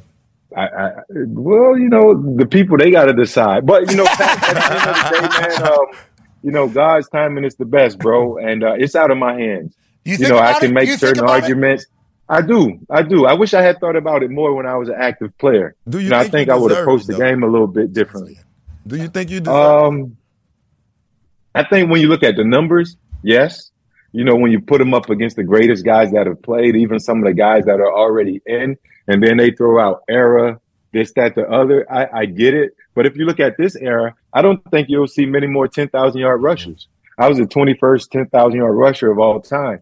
But, but that's the argument. We don't know what the criteria are. No one knows. Wow. If you look at the receivers, for example, I think Megatron, Calvin Johnson, who was an absolute dog. He influenced the game on so many levels. He's 31st all time in receiving yardage. There are a lot of other guys in front of him. Do those guys have a valid argument, or does the fact that he stood out? Hey, Fred, can't get into this where logic and reason. It's a lot. Can't do logic and reason. Can't do logic and reason. But that's what I'm trying to say. What are the criteria? What's the logic? What's the reason? Is it name? Is it Hall of Game? Hall of Fame? Hall of Popularity? What exactly is it? And I'm not crying, but I played in a small market. I didn't get all of the Pro Bowls. The timing didn't allow that. Some years I rushed some of the guys that were in the Pro Bowl. I didn't get the nod. Fred, give or take. So it's a lot of stuff. Hey, you just need to know, though, everybody that's ever played against you or with you says you should deserve to be in the Hall of Fame. That's why, that's all that matters. Yeah, bingo. That's what I'm saying. Absolutely. Because all that stuff in Pro Bowls, you just talked about playing in a small market. At the end of the day, that's kind of a popularity contest too at a lot of different positions, and we hold it in such high regards. People do. And there was a couple times where I was like, "Yep, I'm certainly going to be a Pro Bowler this year," and didn't make it. And then I get a little jaded, probably towards the whole process, or an award in college that certainly should have won, don't win, or something else like that. And I've been jaded towards the whole. And AJ never went to a Pro Bowl, I don't think. All-time leading tackler for the Green Bay Packers, obviously in the same division as Urlacher. Which is crazy. That's a crazy thing to think about. So I think AJ and I have a very similar view on it. You need not think about that, Fred. You're a dog in everybody's eyes. Hell yeah. They'd be lucky to let you into their Hall of Fame so we could relive your career for a weekend in Canton. We just want to let you know, honestly. I appreciate those words, man. No, I appreciate that. I appreciate those sentiments. If it happens, it happens. Whether I'm here or not, hopefully, if it does happen, my family can enjoy it if I'm not here. But prayerfully, if it does happen, I hope I'm here, able to celebrate and give back to everybody so we can really party, and get it in. Hell yeah. Hell yeah. It's out of my control, but in the meantime, I'm going to pivot and continue to grind and do my thing and support you guys in the process and everything else. So let's talk about the pivot, and we appreciate the hell out of you, and that's the perfect mindset. We believe you deserve to be in there. Ty has a question for you. Yeah, Fred, speaking of the pivot, granted, I remember watching you play, but I was young, by the time you were done, but it seemed like you were a soft-spoken guy and just a killer on the field, but I don't really remember going back and seeing many clips of you giving big sound bites or interviews or anything like that. Was getting into the media post-career, was that ever something you considered, or did you kind of just fall into everything with I Am Athlete and then the pivot? No, I didn't consider it at all, man. The head of PR, the senior PR guy in Jacksonville, Dan Edwards, who's retired now. After I retired, so around 2011-12, he gave me a shout. He's like, look, we're not winning a lot of games. We're trying to keep the fans intact. We're going to try something different. How about you give us a shot with post-game radio and in-stadium game day analysis? I was like, nah, I'm good. And he was like, nah, I don't want you to tell me no, so I'll give you 2 weeks to think about it. After 2 weeks, he gave me a shout. He goes, I know I said I was going to give you 2 weeks to think about it, but I'm not going to let you say no. So he's always believed in me. He was the person that, told me exactly. He didn't tell me what to say to the media during my playing days, but he encouraged me to just be myself. he gave me that confidence to just go out there and speak and not worry about necessarily what came out of my mouth, but just to be honest with the reporters. So he believed in me. So I was like, all right, Dan, I trust you. I gave it a shot. I did in-stadium analysis for the team. I've been doing that since 2012, post-game radio 2012. So that gave me the experience. So when Brandon Marshall came over during the pandemic and asked if we would like to do a podcast during the pandemic, I was like, sure. I just want to get out of the house. I'm bored in hell at home. Stay 6 feet away Let's from do everybody. it. Yeah. Stay 6 feet. Right. Yeah. And then we ended up, we started there, What I Am Athlete. Obviously, you guys know the history of that. It didn't necessarily pan out due to certain business discrepancies and conflicts. And from there, we had to pivot. And we started the Pivot, which I think was an amazing name based on that whole period. Very pandemic. clever. We had to pivot from the pandemic. We had to pivot from business discrepancies. So we got in and we talked to Ryan Clark, who's a dog at, journalism and everything he does. He said, yeah, let's do it. Channing, you guys know what Channing brings to the table. And we created this brand, this platform, which I think has been absolutely phenomenal for ourselves and giving back to the people, the culture. It's been very therapeutic for us as well as people that approach us with the feedback. So we just want to keep going, man, keep building until we can't go no more. Hey, everybody can podcast. But everybody can't pivot. Damn right, bro. Oh, yeah. Yeah, we've been watching, bro. We really enjoy what you guys do. I enjoy My guy. I enjoy anybody that works their asses off. And you guys are certainly doing that because I think a lot of ex-players in the past maybe were able to not really do much and benefit grossly from it. Yep. Now in this new era, I'm much more, obviously, I was a punter, so people know that 3 to 4 hours a day while meetings were happening, I was getting better at cornhole in that locker, and I became a fucking sniper. That's right. You know what I mean? I did. But now I'm, I don't know, probably 400x busy than I was whenever I was in the NFL. But it's gratifying, fulfilling, and the opportunity is there. So watching you guys take advantage of that and thrive has been fun for all of us. So you guys need to keep fucking going, all right? Listen, let's not... We will, man. We definitely will. It's a grind. Okay. It's a grind. All right, let's talk about you and the Jacksonville Jaguars, though, for a while. Seemingly good football team, huh? We're here. We made it. We're at a time where there's expectations. We're at a time where they're going to fill up the stadium every single week. Right. There's no more clowns out in the stands beating the Indianapolis Colts, knocking the Colts out of the playoffs, sending Carson Wentz over to Washington. We're in good times right now, right? In Jacksonville, is that what it feels like? And how good can Trevor It feels that way. It definitely feels that way. And thankfully, we were able to get a coach that's a former player, former quarterback that can really just communicate with our franchise quarterback and Trevor Lawrence. Trevor's amazing. He's an amazing person, just an amazing character. He's an amazing player. He's always won on every level, and to be able to, this is who Trevor Lawrence is. Go back to that San Diego game. 4 interceptions, didn't flinch. He kept on slinging it. He kept slinging it. Came back, they fought back, they won the game. They went up to fight a beast in Kansas City on their field in the divisional round. And, it fell short, but he kept slinging. He kept coming back. That's what you want from your quarterback. Answers. No one who's going to – you want a person who is not going to back down. You want a leader. That's exactly who he is. And I think, they have a perfect, relationship with he and Doug, the guys that are around him.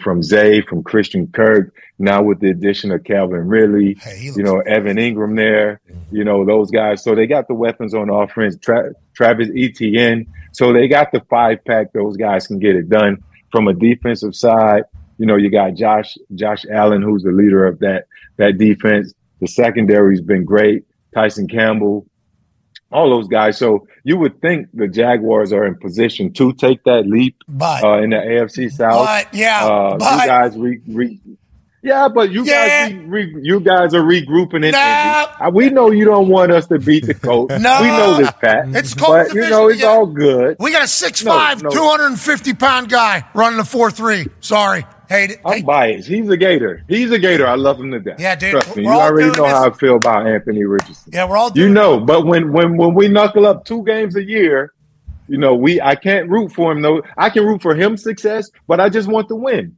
He can have 500 yards passing, Jaguars win. I'm good. I don't care. I do not care. If he has, and the same thing with the Houston. Hey, me Texans, too. By the way, if he has 500 yards passing and we lose next year, I'm happy. Hell yeah, dude. CJ Stroud, the same thing. I love him. I pray that he does great in the pros. He's in the AFC South. Same thing. 300, 400, 500 passing in a loss to the Jaguars. I don't care. As long as we win. We just want wins so we can get in the playoffs and do our thing. Hell yeah.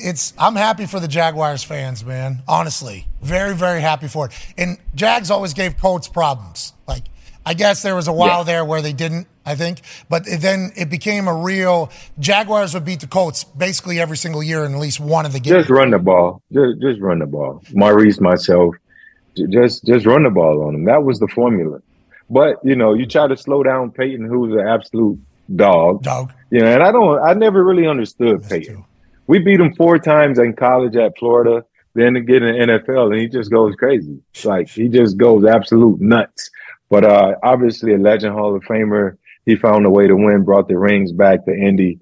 I don't know. Jaguars just always got up for the best, the best in the division to try to give you guys fit. And we did. We just didn't win the big ones when it really mattered. So hopefully they can change that. Anthony Richardson, I think he said this. I don't know if it's on the record or off the record, and I don't think I heard it. Somebody else did that I was talking to. I can remember. He said, we ain't never losing to the fucking Jaguars. Nice. That's what Anthony Richardson said. Good mindset. He never said that. Come on, Pat. He never said that. Show me where that comes from. Yeah, see, that's what I'm saying. I don't remember. Rookie watch. Second, third hand. I don't remember who said it. Somebody. Yeah, I don't remember who. It made its way back to you. Yeah, it made its way. It got to be the vapes. Yeah, I got vapes off the set or something. It got to be the vapes. Yeah, actually, actual flower, not, but that's CBD only. We're in Indiana. Mm-hmm. Yeah. We're in CBD only? Yeah, CBD only. Yeah, none of those psychedelic mushrooms you're chugging this morning either, even though you're saying you're not. I understand what you're saying. AJ. Pat got the pack, yo. Yeah. You smell me? Yeah, he does. He certainly does. But the ones he brings here, only CBD. That's right. Only CBD. I love it. We don't need Pat driving from Ohio to Indiana in a Rolls Royce. Definitely don't need with a bunch of pack in his car. That's like a 10 to 15 year sentence. That's not good. Yeah, that's crazy. Yeah, no, sir. CBD only. CBD only. CBD only. That's right. AJ, go ahead, pal. Fred, I'm curious. You ever go do yoga on Shad Khan's yacht? I see him traveling around doing those things. I'm wondering, what's your relationship like with him, the owner? Shad is amazing. Tony, his son, is a rock star, obviously. They got the AEW, and people thought Tony was crazy when he started it, but it's actually kicking ass, and they're doing a great job right there with the wrestling.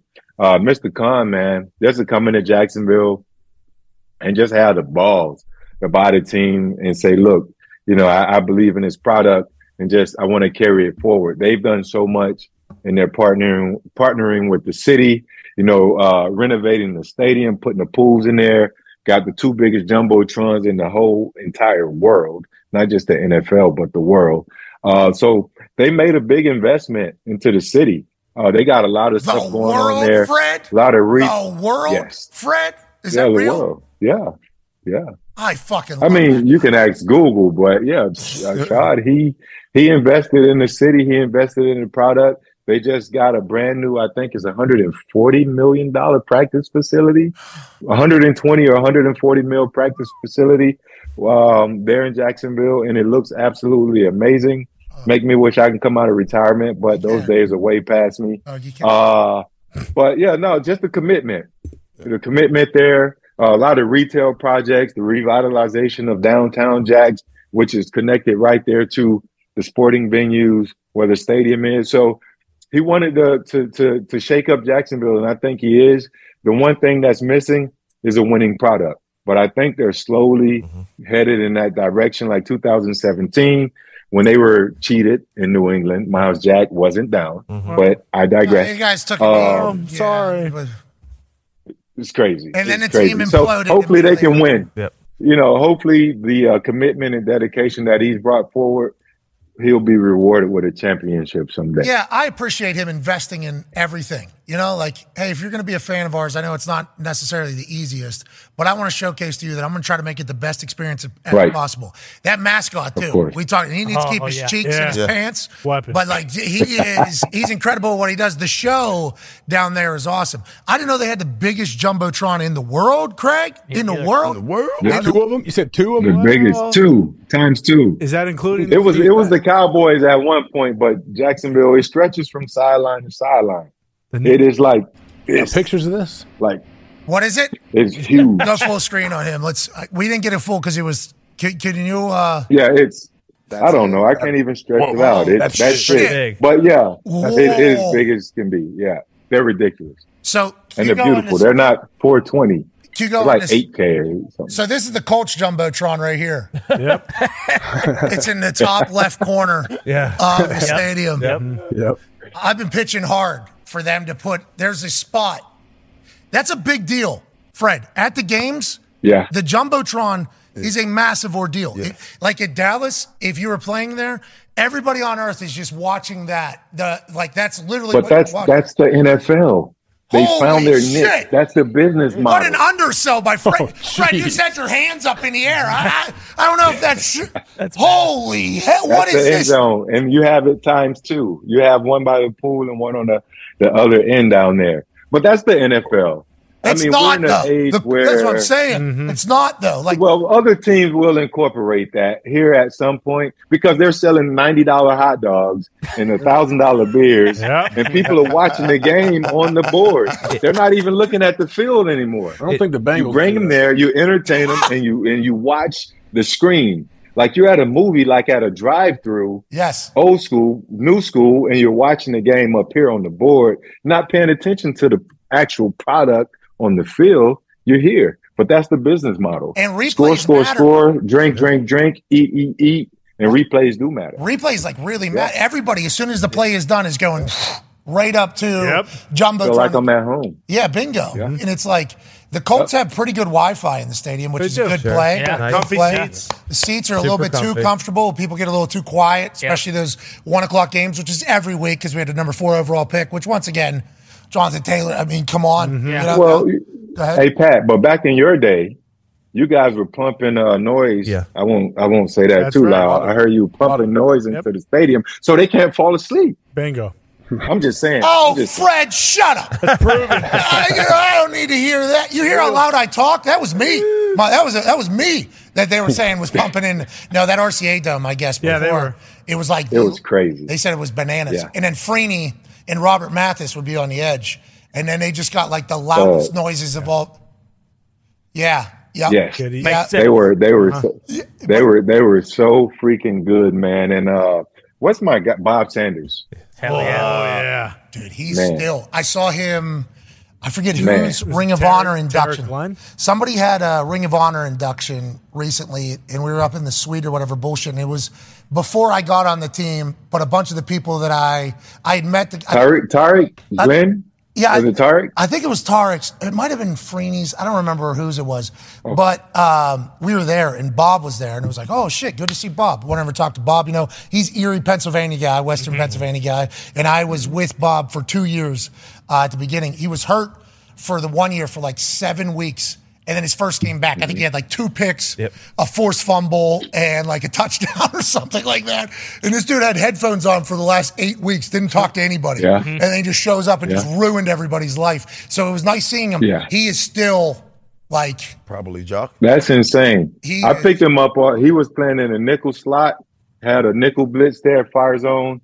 I had to pick him up. Boom, my shoulder went out. I'm like, what the fuck? This guy is just one big muscle. It's insane how explosive he was. And if he didn't get hurt, if he didn't have the injuries, he should be or would have been mentioned in the same breath as Troy Polamalu. They were the same player. They were the exact same player. Troy was an absolute GOAT. He does what he does, but they tackled the same. They were as explosive. They had the same instincts. It's just Bob didn't play as long, which probably will affect whatever argument he has for the Hall of Fame. But he made that Colts defense go 5'7", but he played like he was 6'3", And I definitely respect that dude. And he defensive player of the year, I think, when they won the Super Bowl. Yep. So like direct Mm-hmm. the statue and the stadium, everything. Mm-hmm. The year he had his best year is when all this stuff probably came to be. I'm a massive fan. Wish I could have played alongside him longer. I'm happy you gave him some love there too, because he doesn't really tend to get any because of how quiet he is. Yeah. Like he's Players respect players. Players respect players. Same thing with Nick Chubb. I heard you guys say earlier. I was kind of quiet. Same thing with Nick Chubb. He doesn't get the respect that he deserves. We all know he's a dog. He gets it done. Cleveland isn't the biggest market. They're not winning, as much as they probably could. And with that, he doesn't get the same highlight as a lot of these other running backs might get. I used to say back in the day, and this wasn't hating on anybody, but if you're in New York and you're playing, you have 700 yards, that's equivalent to 1,100 or 1,200 yards from Jacksonville. You're going to get pushed up here. So he's not getting that love. And I understand it because he's quiet. Yeah. He doesn't do the extra marketing stuff. I told him he should take advantage of that when we visited Brown's camp yesterday and sat down with him.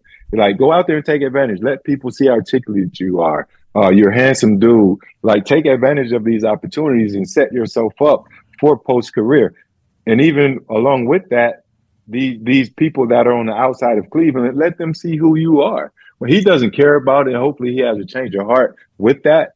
But yeah, man, when you're quiet, when you don't say a lot, you don't get as much love as some of these guys that are just obnoxious and loud. They tell you to be a pro, but also they fall in love with the guys that are louder in front of the cameras. It's confusing as hell. I don't know, but it's stupid. Yeah, we agree. We agree. We're part of the problem. We are certainly a part of the problem because we will celebrate anybody that talks shit. Yeah. Like, we love this guy. Those who go about their business. So I feel like we show respect for, but not as much of a conversation piece. Of course not. And what you just said there about Jacksonville and New York, that's funny. Think about him in December or November when awards are being talked about, and some sorry-ass running back from New York. What's this guy got? Half the amount of yards I got? Come on. What the fuck? I don't know how many times that happened, but for you to come up to an equation, basically, 700 yards in New York is equal to 1,200. That means you've had a couple moments where you're like, these motherfuckers. That is... Yeah, that's true. I have. Yeah, we know. Yeah, that was pretty apparent. And I won't say any names, but it's been a while. I've been retired now 12 years. So, yeah, those days are done, but I still got – my mind is still working okay. Yeah. CTE hasn't taken over yet. Well, that's because you two haven't run into each other on this. Last question here for you from Boston Connor. Yeah, Fred, just real quick, too, I'd like to, kind of bring you up to speed. The New England Patriots actually now have the largest jumbotron in the entire NFL. No. I'm sorry to break the news to you, but yeah, Miles Jack was out of bounds, and the Patriots have the biggest board now. Sorry. No. Hold on. Are you a Patriots fan? Yes. Yeah. Where you get this information from? I know they just got they renovated the stuff, but it's bigger by 10 feet. They didn't even. Listen, 10 feet. The Patriots. Jaguars is 360. The Patriots is 370. Suck it. Yeah, we need a. Hey, but they cheated a lot back and they deflated balls. Yeah. I shouldn't be saying that. I played there. I shouldn't be talking crap. I played there. I love Bill. I love the organization, the craft. I had a great time in New England.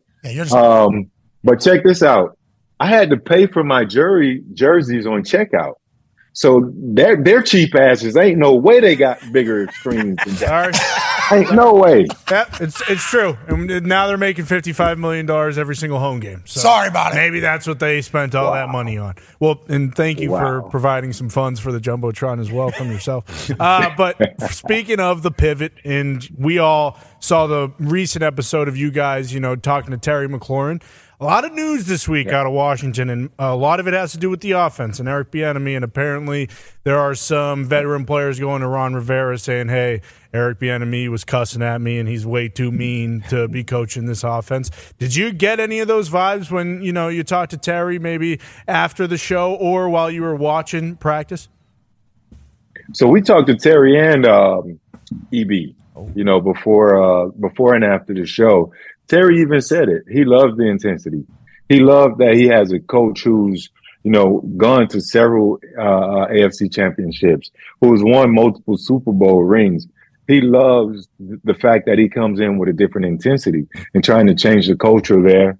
And it's easier for them to buy in because this guy, Eric Bieniemy, he's won. So I think the other players should just follow suit. I don't know how true those things are that came out of camp, but I did hear those same echoes. But you would think that if a team hadn't been successful or hadn't reached the goals that we all set out for at the beginning of the year, you just fall in line. Yeah. You get on the train, you say, look, we haven't won, so maybe we need a massive change here.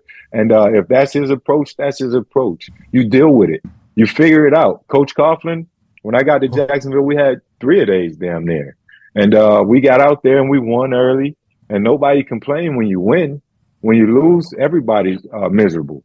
So win a few games. I think they'll buy in, and they won't mind the way his approach is. I don't know. The media sometimes takes storylines and run and go way left with them. And we are the media. Yeah. But, we're part of those players, they just got to – it's camp. These guys can't be coddled. EB is old school. He ran the hell out of the ball at Colorado. He's had success at Kansas City. So just fall in line, man, get the job done. And let him lead, you follow. Fred, I think the cool conversation that kind of evolved from every person that's ever been in the NFL is like, oh, these dudes have no fear of losing their jobs. Right. People that are just going to the head coach like, oh, he's being mean to me. It's like back in the day, seemingly, like, all right, yeah, you want to hear mean? Yeah, you're off the fucking team. Yeah. Right. How about that? Congratulations, you're a free agent. Like, I think that is the evolution of everything. Hopefully it'll work out for him because it feels like there's a lot of positive energy around the Commanders right now. Mm-hmm. Now, we have no idea what the name's going to be going forward. New stadium, how's that going to be? But it's already off to a little bit of a rocky start here on the offense. But that's Commanders football, baby. Mm-hmm. That's just how it goes. Fred, we appreciate the hell out of you, brother. Continue to kill it, all right, pal. fellas. We're going to definitely keep grinding, man. Hey, salute you guys, man. If I can do anything, whatever we could do, you got it, brother. Much love to all y'all boys. You're the man, ladies and gentlemen. Future Hall of Famer, Fred Taylor. Joining us now is a man who I assume only owns Sean John hoodies. Sure. Yep. And Sean John sweats. Yep. A man who's had every single job in the NFL. He's been a general manager. He's been a consultant. He's been an author. He's been an email newsletter writer. He currently is. He hosts a podcast. He hosts a live show. What? He's a TED talker. Yep. Mm-hmm. Literally the brain behind football. Our Paisan friend of the program. Ladies and gentlemen, Michael Lombardi. Hello, Pat. How are you doing, guys? How are things? Lombo, super duper Italian wedding, okay? Mm-hmm. Can't stress enough how fucking Italian this wedding was. Yeah. Both sides incredibly Italian. It did reek of incredible food and culture. Yeah, cologne and marinara sauce and spaghetti. And it was incredible. It was phenomenal. Loved it. Love it. You potato-headed. Whoa. I don't know. I loved it, I said. Yeah, I mean, the Irish are certainly going to say things whenever there's a chance for that. Old school show. This is an old school show. Tech Joe, this guy who didn't really know most of the people at the wedding, all Italian wedding here, shows up in sweats and a hoodie, And, I don't know if he knows a lot of Italian people or not, but there's a head turner. That was quite a head turner, Lombo. Yeah, you got to dress the part. I mean, you can't. I mean, look at the Sopranos. They went out to eat. The Vesuvio. They're all dressed up. I mean, they got to push the cuffs, make sure they look good. You can't show up in a sweatsuit. I mean, no. Well, it wasn't a sweatsuit. Yeah. No, they were not matching. No. This thing did not match this one. Yeah, it was a whole. Yeah, it was tough. Anyways, we need you back, Tech Joe. Joe. Lombo, let's move into a conversation about football right now. What have you been stewing on all week? I think the big news for me as an Indianapolis Colt, and I'll be excited to hear your take on this. Jonathan Taylor allegedly not in the building, getting rehab on an ankle outside of the building. If what's going on with his contract and everything else isn't happening, is he still going to get rehab outside of the building? What are your thoughts on that situation, and how do you see it kind of ending? And then we'll roll into everything else happening around the NFL. Well, I think it's a smart move for the Colts. Look, you're starting your program. Shane Steichen's starting his program. He doesn't need somebody who's upset, somebody who's in a bad mood, somebody whose personality is kind of very toxic and he's angry and bitter. So the best thing you can do is send him away. Look, there's 3 groups of people in every organization, right? Oh, yeah. There's people in group 1, They'll do anything you want them to do. There are people in Group 2 that are undecided. They're not sure. And then there's people in Group 3 that you can never make happy. They're just malcontents. They're happy being unhappy. So if you pay attention as a leader to the people in Group 3, then all the people in Group 2 want to become unhappy. So that doesn't work. So what you have to do is focus only on the people who want to be there and send away the ones, ignore everybody else. And that's what the Colts did. They just said, okay, you go, if you want to mope, if you want to be unhappy, you go be unhappy on your own program, but you're not going to mess up our team. You're not going to bring us down. You're not going to gain other followers by you saying you're unhappy. I think it's the best play you could do. I don't think anything's going to happen. I think this is going to play out. I think the agent has failed to understand who he's negotiating with. Jim. Ooh. Well, yeah, we know with Jim, he has, and Jonathan Taylor obviously hired his new agent, Malky, and he started all of this. But you say nothing's going to happen, so does Jonathan Taylor just come back in eventually, like close to week 1? Like, how does it all work? Well, the great George Allen, the Hall of Fame general manager of the Giants, used to say football players play football, right? You got to play football. I mean, nobody's going to pay you a huge contract next year. Nobody wants your problem next year if you don't come in and play. It's a performance-based league, and that's what we all are a part of. That's the rules of engagement. We all know that. You got to win to keep your job as a GM. You got to play good to keep your job as a player. You know, the only guys that have job security are the owners. That's it. Everybody else is predicated on winning. So, yeah, I don't see the solution is they're not going to pay him. He wants, 17 million a year. I don't think Uncle Jim's going to give him that. I think Uncle Jim's made it very clear, just like Jerry Jones has told Zach Martin, I'm not paying you. I paid you once. I'm not paying you twice. I got to pay Mekhi Parsons. I got to pay Micah Parsons. I'm not going to do that. Hey, look at you. You just corrected yourself. That is a very... I know, I got that one. I've been working on that, Pat. That's my summer project. Okay, you did a great job. Because that is very standard Lombardi speak right there. Yeah, I bet. Mekhi Sunpar, this guy, you would normally just kind of roll right through it. I got it. I know I get that he wants to be Micah in it. I got it. I respect his game. Look, that's his name. That guy deserves to get paid. Now, there's a guy got to get paid. You got to pay him. Yeah. Not everybody can eat. Not everybody gets to go through the buffet line. At the same restaurant and in the same team. Mm-hmm. I mean, usually they say if you win, there's enough to go around. And this has kind of been my take on the whole Jonathan Taylor thing. Like, he obviously came out in April or March, whatever it is, and said, yeah, I'm going to do this. I'm going to play it out. I don't do that. He gets a new agent, to AJ's point, and then it all kind of flips on its head. But, like, we didn't win. We were very, very bad football team last year.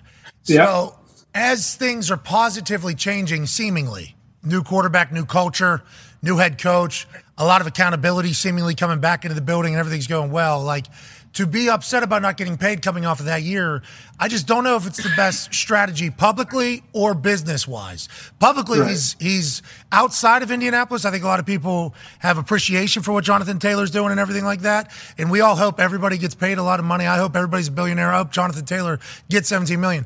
But in Indianapolis, I don't think there's a lot of, like, pity for Jonathan Taylor right now.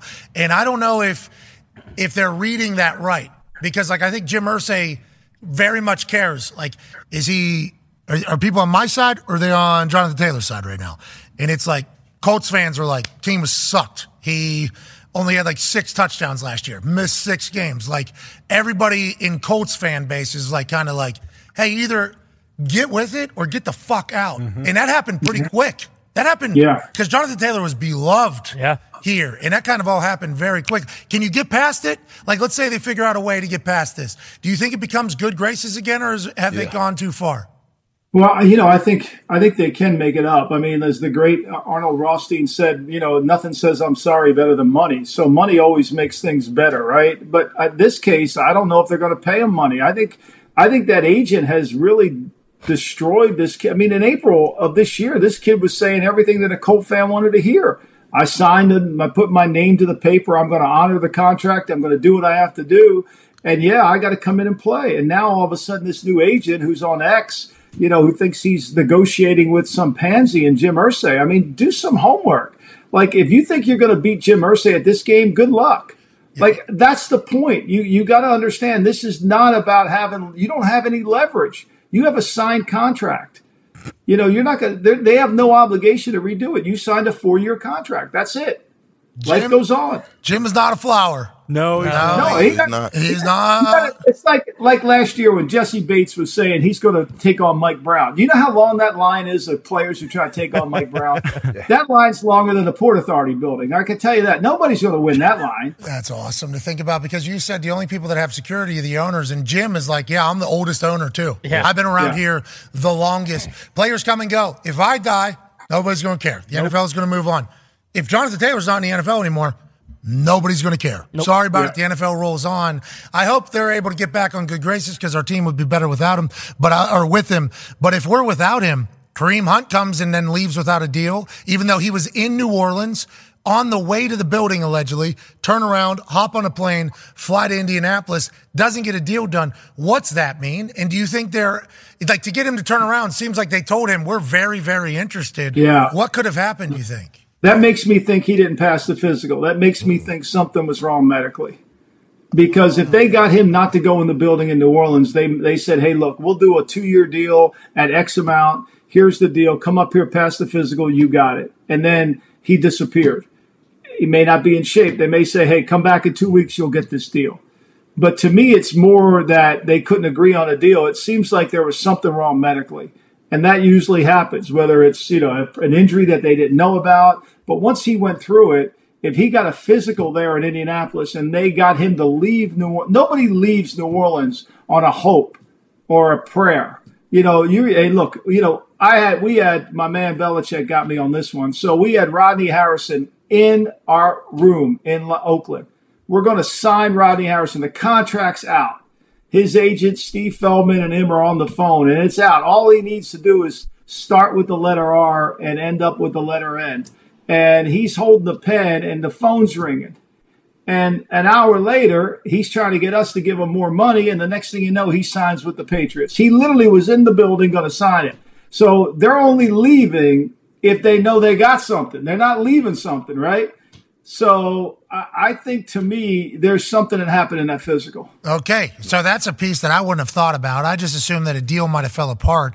So that would make a lot more sense, seemingly. Yeah. Excited to hear what did take place behind the scenes. Speaking of Bill Belichick getting you, he's gotten a lot of other people in tonight. His team makes their debut. Go ahead, Connor. Yeah, Lombo, what is Bill's and also your own take on the preseason? Do you think that it's too long, too many games? Do you think it's inevitable that there will be some games that kind of get pushed back just because of the possible 18th game coming to the NFL season? And then in general, what does Belichick typically do in these games? I believe it was last year, the year before with Rule, where he's like, hey, I thought we were just playing base defenses and Rule is running all these exotic blitzes. But what's kind of his thoughts and your own thoughts around it?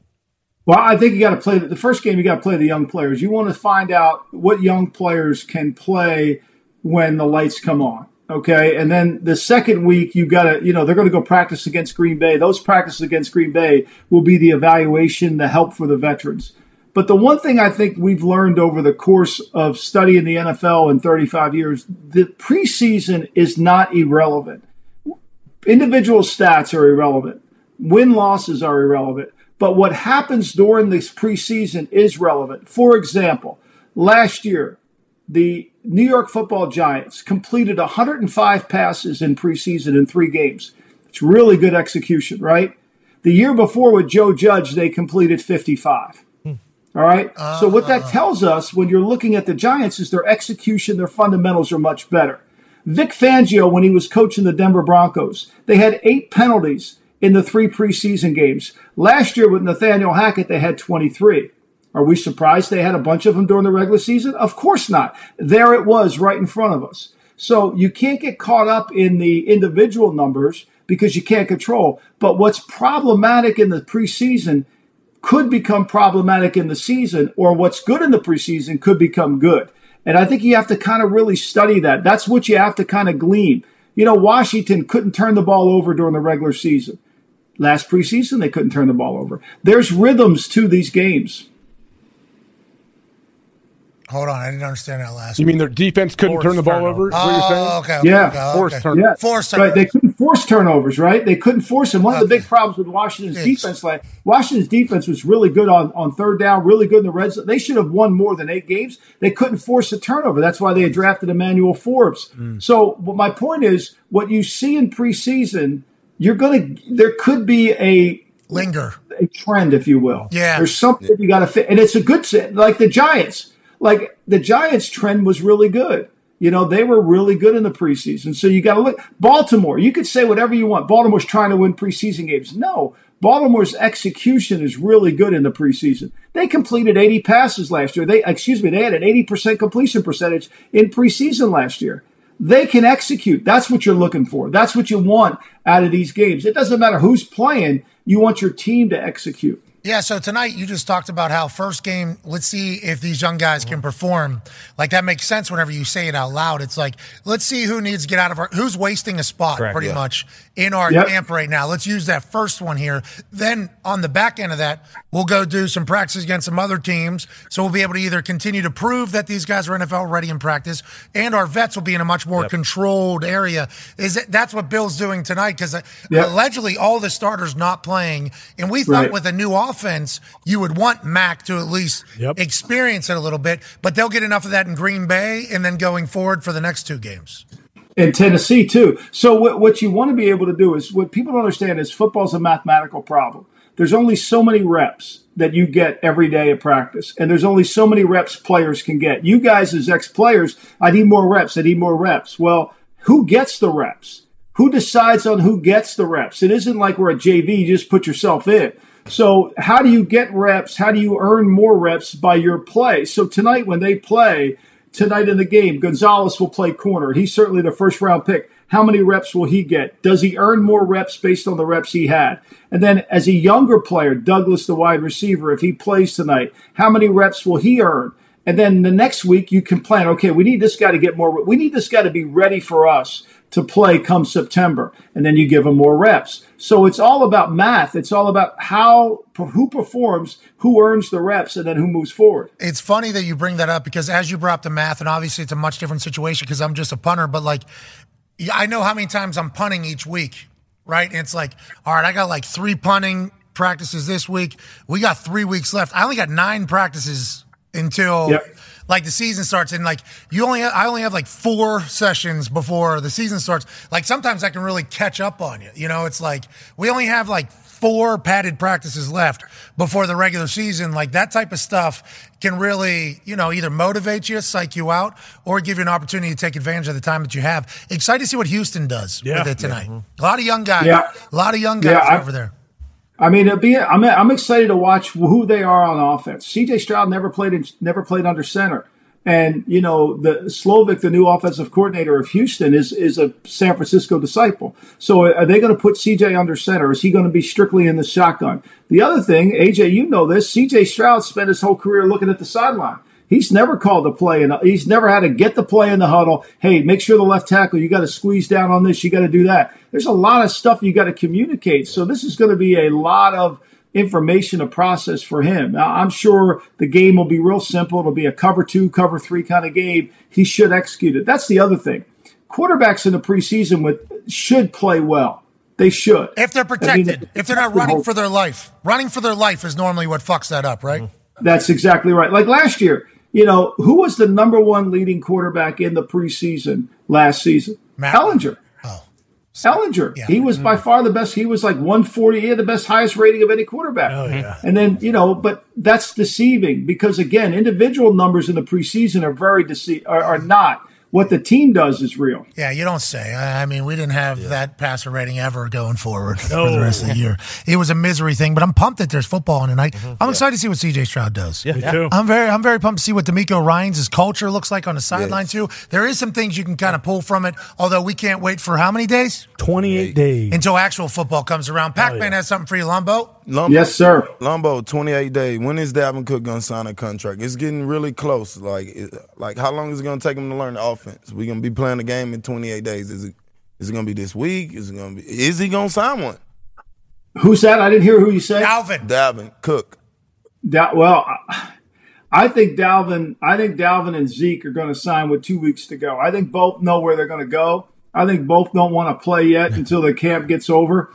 The one thing is, wherever he signs, the Minnesota offense, I'm pretty sure that terminology would carry over to the Jets. certainly would carry over to the 49ers down in Miami because it's similar with Kevin O'Connell ran in Minnesota. So I don't think he'll have a hard time. Same thing with Zeke. I think Zeke will be able to figure it out pretty quickly, if he signs in New England. I think these guys would rather preserve their body than to get into camp like what's happened in Seattle. Seattle's got 4 running backs hurt. As a general manager, if a running back held out, I wasn't really that upset because you can get somebody else reps and I have to worry about you getting hurt. So let's talk about another place without Bosa still not signed in San Francisco. Yeah. Kyle Shanahan came out and said, Bosa's never done a training camp. Not worried about anything. We are told Shanahan runs that place. So whenever Shanahan's saying, like, it's going to get worked out, it's going to get worked out, we just assume it will. How long do you want that guy out of the building, though? Because isn't it good for some players to see a human like Bosa, how he operates, how he handles himself off the field, in the locker room, in the training room? Or does that not matter anywhere near as much as I'm putting kind of the weight on it? Because I'm like, get a deal done. Get him back in the building. Like, this is a guy. Yeah, they'll get one done. I think after the second preseason game, you'll see him back in. That gives him one preseason. He's not going to play. That gives him the preseason game and the week before. That gives him 2 weeks. I think that's the target. You need 2 weeks to get yourself in shape. And Bosa will be in great shape. I don't think there's any doubt about that. And look, the guy had 49 quarterback hits last year. I mean, who does that? I mean, he beat everybody by a ton. I mean, I think the next closest guy was 29. I mean, so it's remarkable what this guy does. They have to get him signed. And look, they have a quarterback who they drafted in the 7th round, so they're not putting money in a quarterback. They got the money to pay for him. Oh, didn't even think about that because, I mean, Connor's going to ask about it. Trey Lance's situation is wild. Go ahead, AJ. It's unbelievable. Lomba, what do you make of all the noise in Dallas and what's going on with Dak and the interceptions and defense is talking? Are you worried about their offense? Bitch, I believe. It's hard for me to tell until I see it on the tape. Yeah. I never know when, you get those Twitter clips, the guy getting beat one-on-one, a guy's got 9 seconds to throw the ball. I never can tell. I'd rather watch it in the game. I think Dak's got to show that he's smarter with the football and not take chances. Look, if you're the quarterback of the Cowboys and you got that defense and you don't turn the ball over, why did Pittsburgh turn their season around? They only had 2 turnovers in the second half of the season because they played smart. And when you play smart as an offense and your defense is good, Pittsburgh's defense the last half of the season gave up about 16 points per game. So when you're smart, play smart, you don't put your defense out there in a bad advantage, that could help. And I think McCarthy's got to convey that. And I think Dax understands that. He's too smart not to.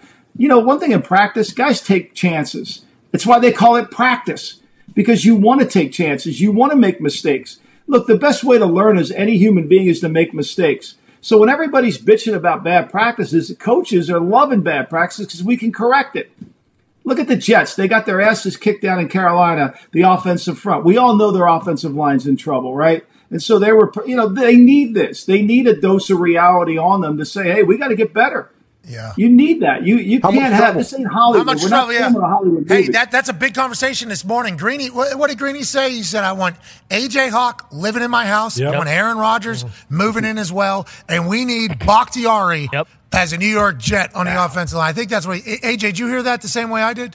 I did. I heard that. Very similar, yes. Yeah, are they in trouble? That's a real problem. Yeah, they're in deep trouble. I mean, look, Dwayne Brown's on PUP. They started Mac Mitchell in the preseason game. He's not quite ready to be the right tackle. Becton took himself out after 7 plays. And in fairness to Becton, when you watch the tape, he couldn't push off his leg. Like, he's got a knee injury that's been operated on twice. He's cleared to play. But as you guys know, being cleared to play and playing well are 2 different things. So they got to fix that line. What is Aaron Rodgers what is his kryptonite?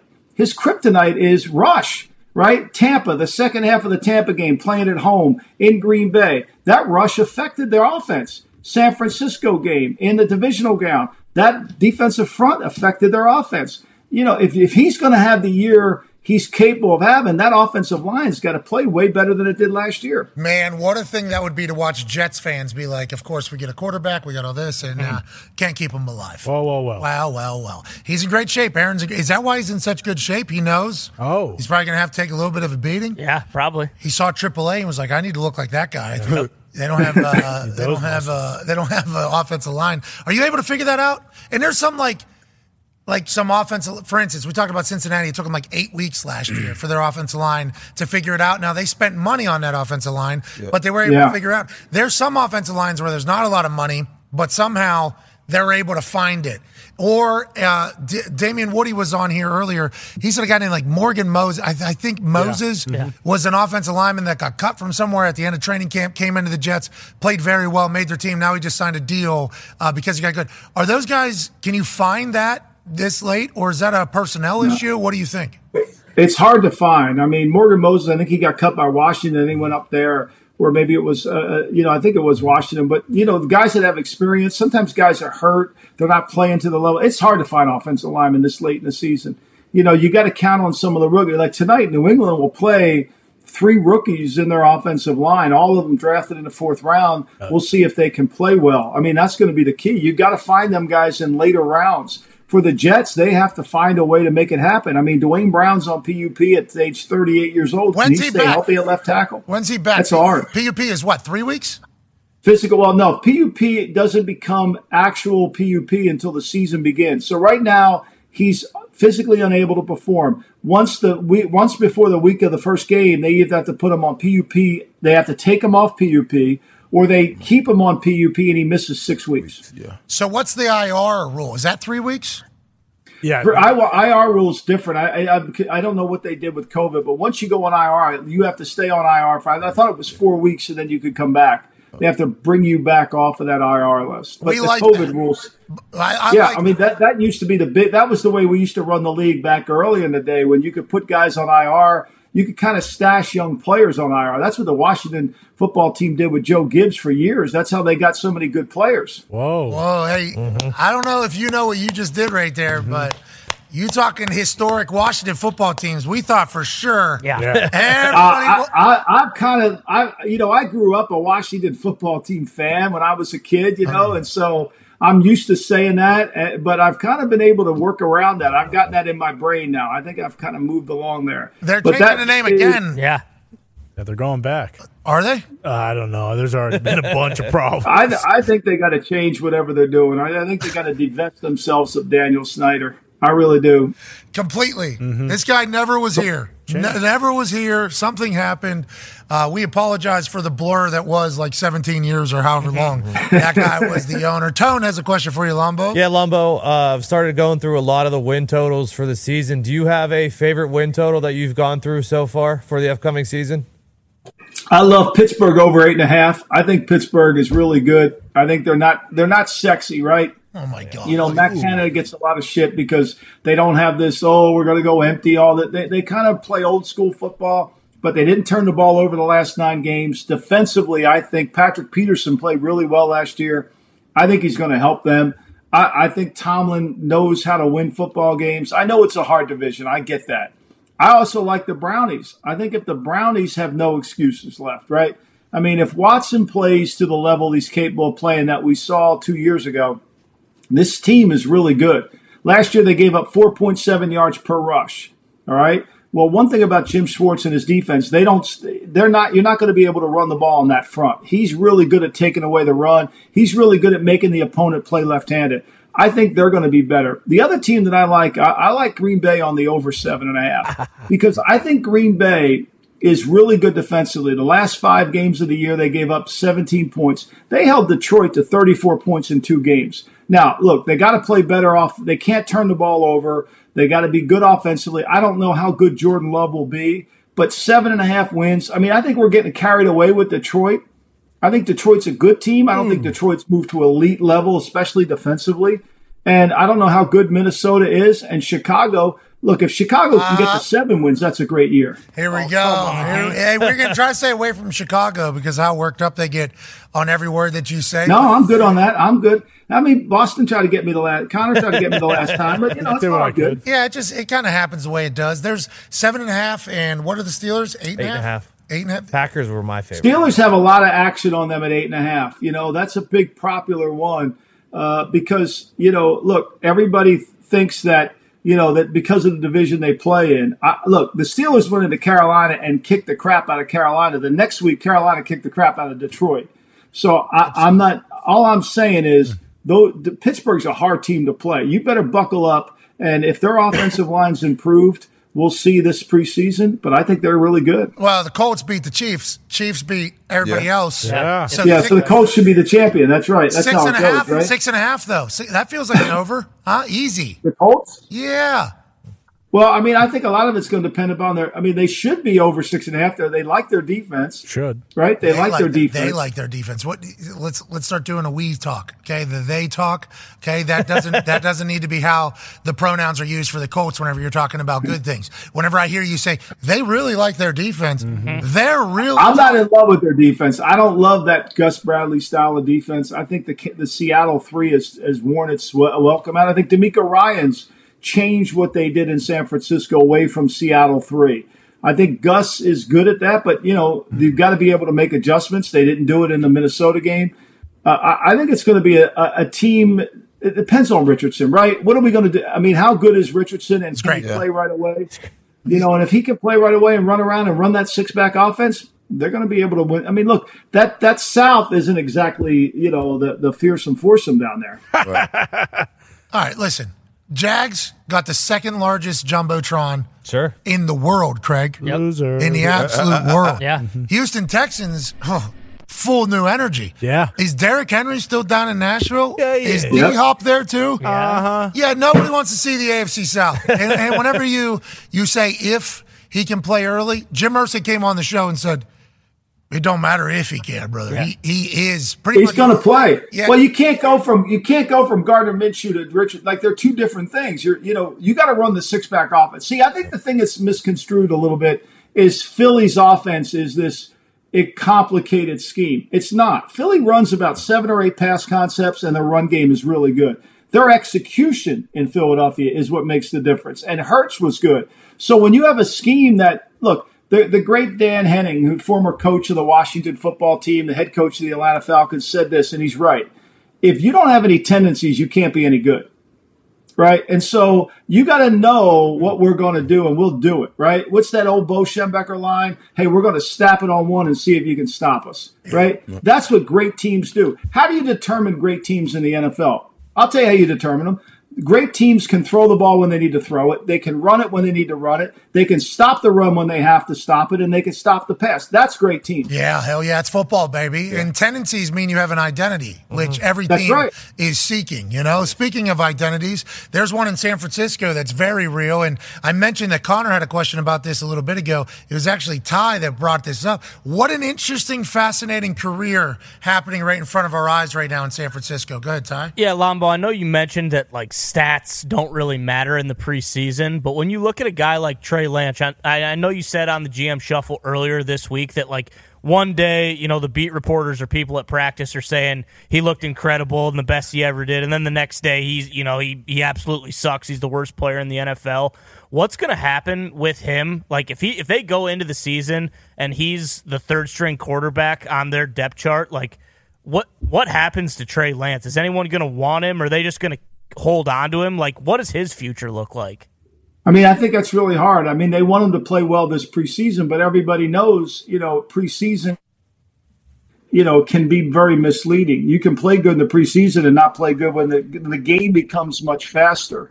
Look, I think Sam Darnold's going to be the backup, and I think Trey Lance is going to be the third string quarterback. And I think it's going to be hard. The poor kid has not played he didn't play his senior year in college, and he hasn't really played the last 2 years. I mean, when they played in Houston in that preseason game, when he didn't play well, that's when Kyle brought Jimmy back. And I think that the Trey Lance thing has gone through its course, and now it's Brock Purdy's team, and that's the way it's going to be. I think he's going to need to go somewhere where some coach, and this is really important, where a coach really believes in him, who's going to take time and work with him and develop him, because I think he's a little bit of ways. I watch some of those Twitter clips, and I see his mechanics, and I see his fundamentals. I saw John Lynch said he's getting better, but John Lynch has to say he's getting better. I want to watch it before I believe it. Yeah, it's fascinating because that could be another career that just ends up being a nothing. Who knows? Never really getting a shot either. Which is crazy. Did they trade the future of the franchise away to get up to 3 in this monumental move for seemingly nothing in the end? I would like to hear Trey Lance's take on it, too, if it ends up happening that way. But we just assume he's going to find it. He's going to find a home. Somewhere. He's going to find an opportunity. He's going to do his thing. Let's talk about the guy that had the opportunity there in San Francisco and then was working out on another field.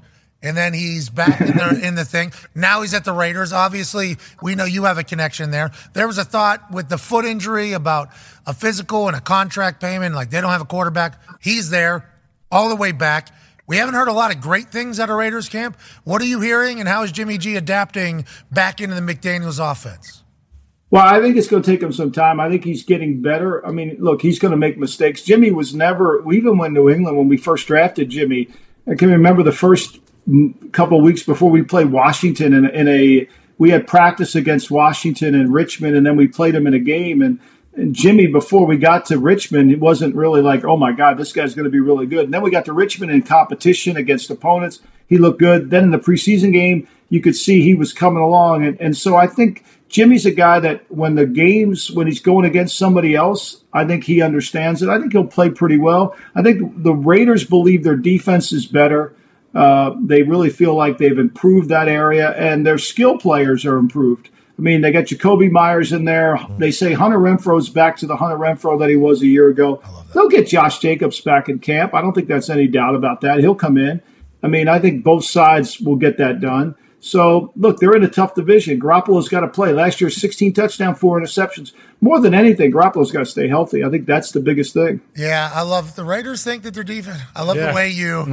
Yeah, I'm not so sure yet. I'm going to have to see it. I'm going to have to see it, but this is what they're saying. We appreciate the help. Did we miss anything? That you have any good feelings about? No, I'm excited for this week. I'm excited for all of them. I just would urge everybody to, if you're going to bet the games, I would study the stat sheet, not the player sheet, because I think we can learn a lot about these teams in this preseason about who's going to be good, especially in the opener. All right. And you also said, it does matter how teams play at the beginning of the season. Yeah, it does. Everybody talks about last year, the Giants. For example, I'll give you another one. Jacksonville led the preseason in yards thrown. Now, they played one extra game, but they actually were throwing the football effectively last year.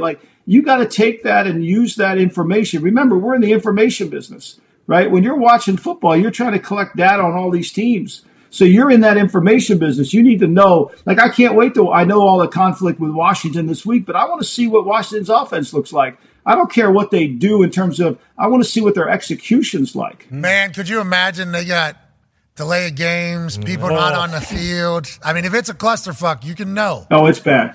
Special teams, normally a problem. Guys forget that there's delay of games because there's only 9 guys on the field, 10 guys on the field. Mm-hmm. You'll see somebody sprinting onto a field goal block late onto the field. Coaches hate that. Can we look professional? That is, let's just look like we're a professional football outfit, at least a little bit. That's preseason football, baby. I can't wait for it. Especially since we practiced it the day before. How many times did you have call-out days? Oh, yeah. Okay, first team punt. Here they go. They're out there. Okay, 52's hurt. Who's in? And then we still screw it up, And it's an embarrassing thing whenever the cameras are going like this. Mm-hmm. And you see the late guy running on the field. Yeah, that guy's not happy about running on the field. No. Fuck. All 32 teams are watching me not pay attention to the sheet, to the card. Here we go. Did I just lose my job because of this? Yeah. Probably. Yeah, there's a chance. Anyways, we appreciate the hell out of you, Lombardi. All right, guys. You're the best. I'll look forward to it. Thanks, guys. Ladies and gentlemen, Michael Lombardi. Yeah. He's good at what he does. Yeah. Forgot about special teams like that, especially for tonight. I'm excited to see what you think about the rookie punter and kicker. He's got how many punts it will be tonight. So tonight, rookie punter. Yep. And I assume there's going to be rookie returners all over the place. Yeah. For New England, it's all rookies at all specialist positions. Who's punter for the Texans? Is that Cam? Bill Burr guy. Yeah. Is that Cam Johnson Tom. still? Yep. Mm-hmm. He hits big balls. It's early. Hey, they're not fair catching anything in the preseason, are they? Nah, hopefully not. Yeah, you're not supposed to. Especially young guys definitely should not. No matter what, right? Catch it and go. Yeah, but if somebody hits you a hanger, they can't kill you anymore. The rules are set up. You can get blasted for sure, but not like you used to. Well, you learn about whether or not guys can do it, I think, in the preseason. Yeah. First mentally. Because that ball is going to be way higher tonight than it was in any college game that you've ever played in. Yeah, your head's going to be one of these. Yeah, it's going to be a night game too. It's going to it's going to feel a little bit different fielding those punts. So there's a couple returners, I would see on film with Tom McMahon. It's hey, as soon as that guy's jaw goes like this, it's a fair catch immediately. So it was all right, we're going into the game We're just trying to hit this fucker high. So we know this guy will not return a single ball if he goes like this. And like, there's a couple guys that you scouted and do that. You're like, I don't know how this guy's in the NFL returning, but he is. So let's go ahead and take advantage of it. That's like a good time for a special teams coach to see if a guy's got it or not. Never do that. Because you were the worst. Yeah. Not fair catching. Yeah, you're just like, awesome. You're just like actively ruining lives, though. No. Yeah. A lot of guys got good jobs because of He's enriching lives. Oh, yeah. He's enriching all those guys that are on that return team with him, and the rest of the whole squad. Yeah, I was a little negative, I guess, because I was coming from the other side there. I just saw everybody that you made miserable. You're talking about, well, you didn't see the guys that are driving around in real nice cars because we're punting out of bounds. Telling people you don't want him to return it. You don't want him to return it. Punting out of bounds or hang it up like you do, Pat. Yeah, well, that's what I started doing. Yeah, that wasn't as good as putting it out of bounds. I didn't want to risk a 25-yard net. You ain't doing that. Just punt out of bounds. Okay, who's blocking the fucking 6'7" guy? Who's running, coming off the edge? Ray Guy used to do it. It's like, oh yeah, go check the 40 times. Yeah. Back anyways, go see what the first 10 yards was. Nowadays, guys making teams, paying for houses, paying for their family by blocking punts. Punts, you go down, by the way. Okay, so if we see anybody close, blocking a punt, you go to the ball. Blocking a field goal, you go up. The sky. You will see in these preseason games, somebody will come clean on a punt, and they'll go like this, and the ball will get punt right around them. And then the special teams coach will be like, you had a chance to have a job. Yeah. And you put your hands You work that drill from like third grade on, like take it off his foot. Take it off his foot. Straight down. You practice that. Straight down. But a lot of these guys haven't played special teams since like third grade, because they're the best players on the football team. And then you're dead tired too, running around a preseason game, have no idea. Oh, I got to run down a kickoff now. Like, yeah, you're struggling. Yeah, make a wall too. We need a nice 80-yard little C sprint. Big block You here. get down there. And then there's those guys tapping out, and they look at the sideline like, we don't have anybody.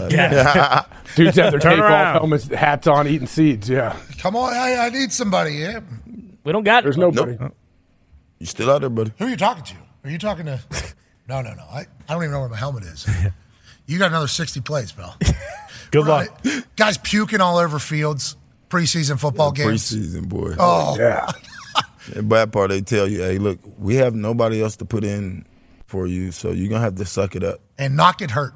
Yeah. Don't pull anything. Yeah. There's no tapping out here. We also need you on special teams. Don't fuck up either, because if you do, see you. We'll probably cut you. Yep. Good luck out there, boys. Yeah, your moments. That's tonight. Have fun. Enjoy it. You get to do this. That's right. Bingo. You get to do this. People would dream of having the job that you're having. And then you got a middle linebacker who's on his 65th play and has played every down of special teams. He's like, I think I'm good playing in Exaville. Yeah. This is it's a little bit, maybe sell some insurance. You know, I don't know if this is for me or whatever. And it's like, your life is worse than anybody else's in the NFL right now. But you're getting your opportunity. Don't you ever forget it. Yeah, take advantage. And if you think that you're not going to make the team, make sure you buy your jersey. So you remember it? Yeah. Oh, I thought you were going to say fake an injury. No, Yeah, so you get an injury settlement. If you could do that, too. Run your knee into something that really. Well, or it's got to be something that they can't really figure out. Like, well, I don't want to give any ideas, but yeah, different guys have tried different things of where, hey, they can't really prove how hurt I am here, so let's get 6 or 7 weeks out of this. What are some ideas? Yeah. But just one thing. I mean, the head injury is always a thing. They can't really gauge that. Yep. Hammy. Hamstring. Hammy for sure. Kerry Collins came to the Indianapolis Colts out of a deer stand whenever Peyton Manning had his spine realigned and redid and re-put back together out of nowhere. None of us knew that. Kerry Collins, very retired, but had connections to Bill Polian whenever they were at Carolina together. So he comes in fresh out of a retirement vacation. He was really cool. Enjoyed talking to him. I don't know if he's made the best decision in every situation through his entire life, but whenever he got to the Colts, felt like he understood the assignment situation, and then J.J. Watt picked him up, dumped him on his head, and he never set foot back on a football field. You know, it was like 4 or 5 weeks later. We have not won a game, obviously. Life is miserable. And it's like, are you coming back? He's like, still, sorry. Still equal there. And it's like, don't blame me, pal. Smart man. Do not blame. You need to get back to that deer stand. I get it. Take the full check. You deserved it. But the injury settlements, that thing is that's a real thing in training camp. For guys, for people, if say you're the 75th guy on the roster and you have a pretty good idea, hey, I am not going to make it. You'll see some of those guys go down like fourth quarter of the last preseason game because they can negotiate with their agent. Then, hey, okay, this is an 8-week injury. The team says, no, it's a 2-week. Okay, pay me for 5 weeks. And then bang, you get that check right up front, and you're a free agent, potentially go somewhere else. Yep. Well, and was it the Eagles worst? And this wasn't like a preseason guy, but some guy from the Eagles, I believe, this offseason got like $40 million in an injury settlement. What? Ooh. Yeah. No, this is a different settlement I'm talking about. No, I know. I'm saying it wasn't a preseason. That's from back in the day, right? Yeah. It was from that was the years returner? ago. I think so. Yeah. Yeah, that was a returner. Who from the team? Yeah, it was some sort of malcontent, I believe. Yeah, and I don't know how the payouts work, if it's team or NFL, but it was like a very serious injury. He kept playing, and then his career was over. I forget it was big though. But he's talking about a transaction. Yeah, I'm talking. Either I get cut and I get nothing, I'm done, or I can get a couple game checks. Yeah, and then go sell insurance. Like the 60th. Did you do that in Atlanta? Yeah, is that what you did? No, it was during the season. No, I heard you and Pat Anger did the same thing down in Atlanta. You guys just decided to do the same. Did Pat Anger do that? He played in Atlanta, and then that was, I think, training camp. He did not. I don't think he would never accept an injury settlement. I don't think Pat Anger. I'm not injured. So. Absolutely. Nope. You have 5 fractures in both of your feet. Doesn't matter. So yeah, that's what a Tuesday is. Part of the game. Let's go. That guy was a maniac, bro. Did you know Pat? He's awesome. Not personally, but I've been a fan from afar. You two would be very, very, very close. You two would be great friends. You two would get along. I had a couple guys that came from Iowa that were young on like the Packers. Like, man, Pat, you and Pat you get along great. Very, yeah. His locker, I've heard that from a few people. Yeah, his locker was right next to mine. We got along very well. I enjoyed the shit out of Pat Anger, and he was a dog on the football field. Led the NFL in tackles one year with a broken foot. Like, people forget about that. Then he had a knee injury that kind of popped up, and then I think his foot again. Is he from Iowa? Yeah. Where's he from? Bettendorf.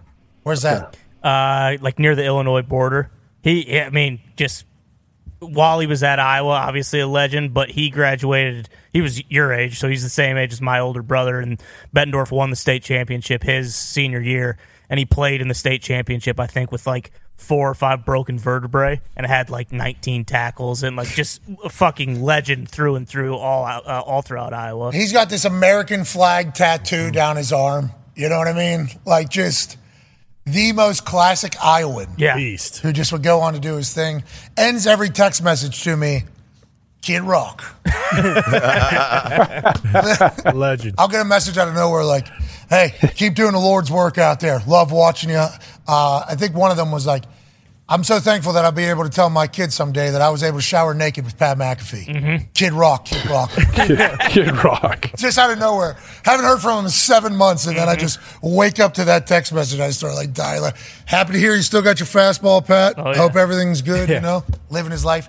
He had a lot of concussions. Did he? A lot of concussions, yeah. Wow. Because his head, not necessarily. He threw that thing around. I could see how that would happen. Yeah, but his head, I don't think, is like a full shovel like a lot of people's. Sure. Yeah. He had a standard head. Sure. That I think he was just, you know what I mean, ready to do whatever. Tossing. I don't want to tell the story for him, but he came into work one morning and said something to me that was very alarming. And it's like he didn't know his own name or what?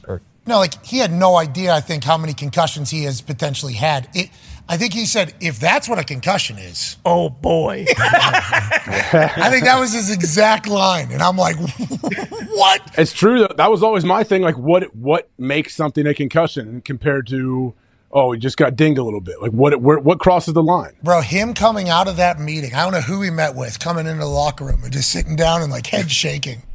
I'm like, what is wrong? He said, I think I just learned what a concussion was. And if that's what a concussion is, buddy, we got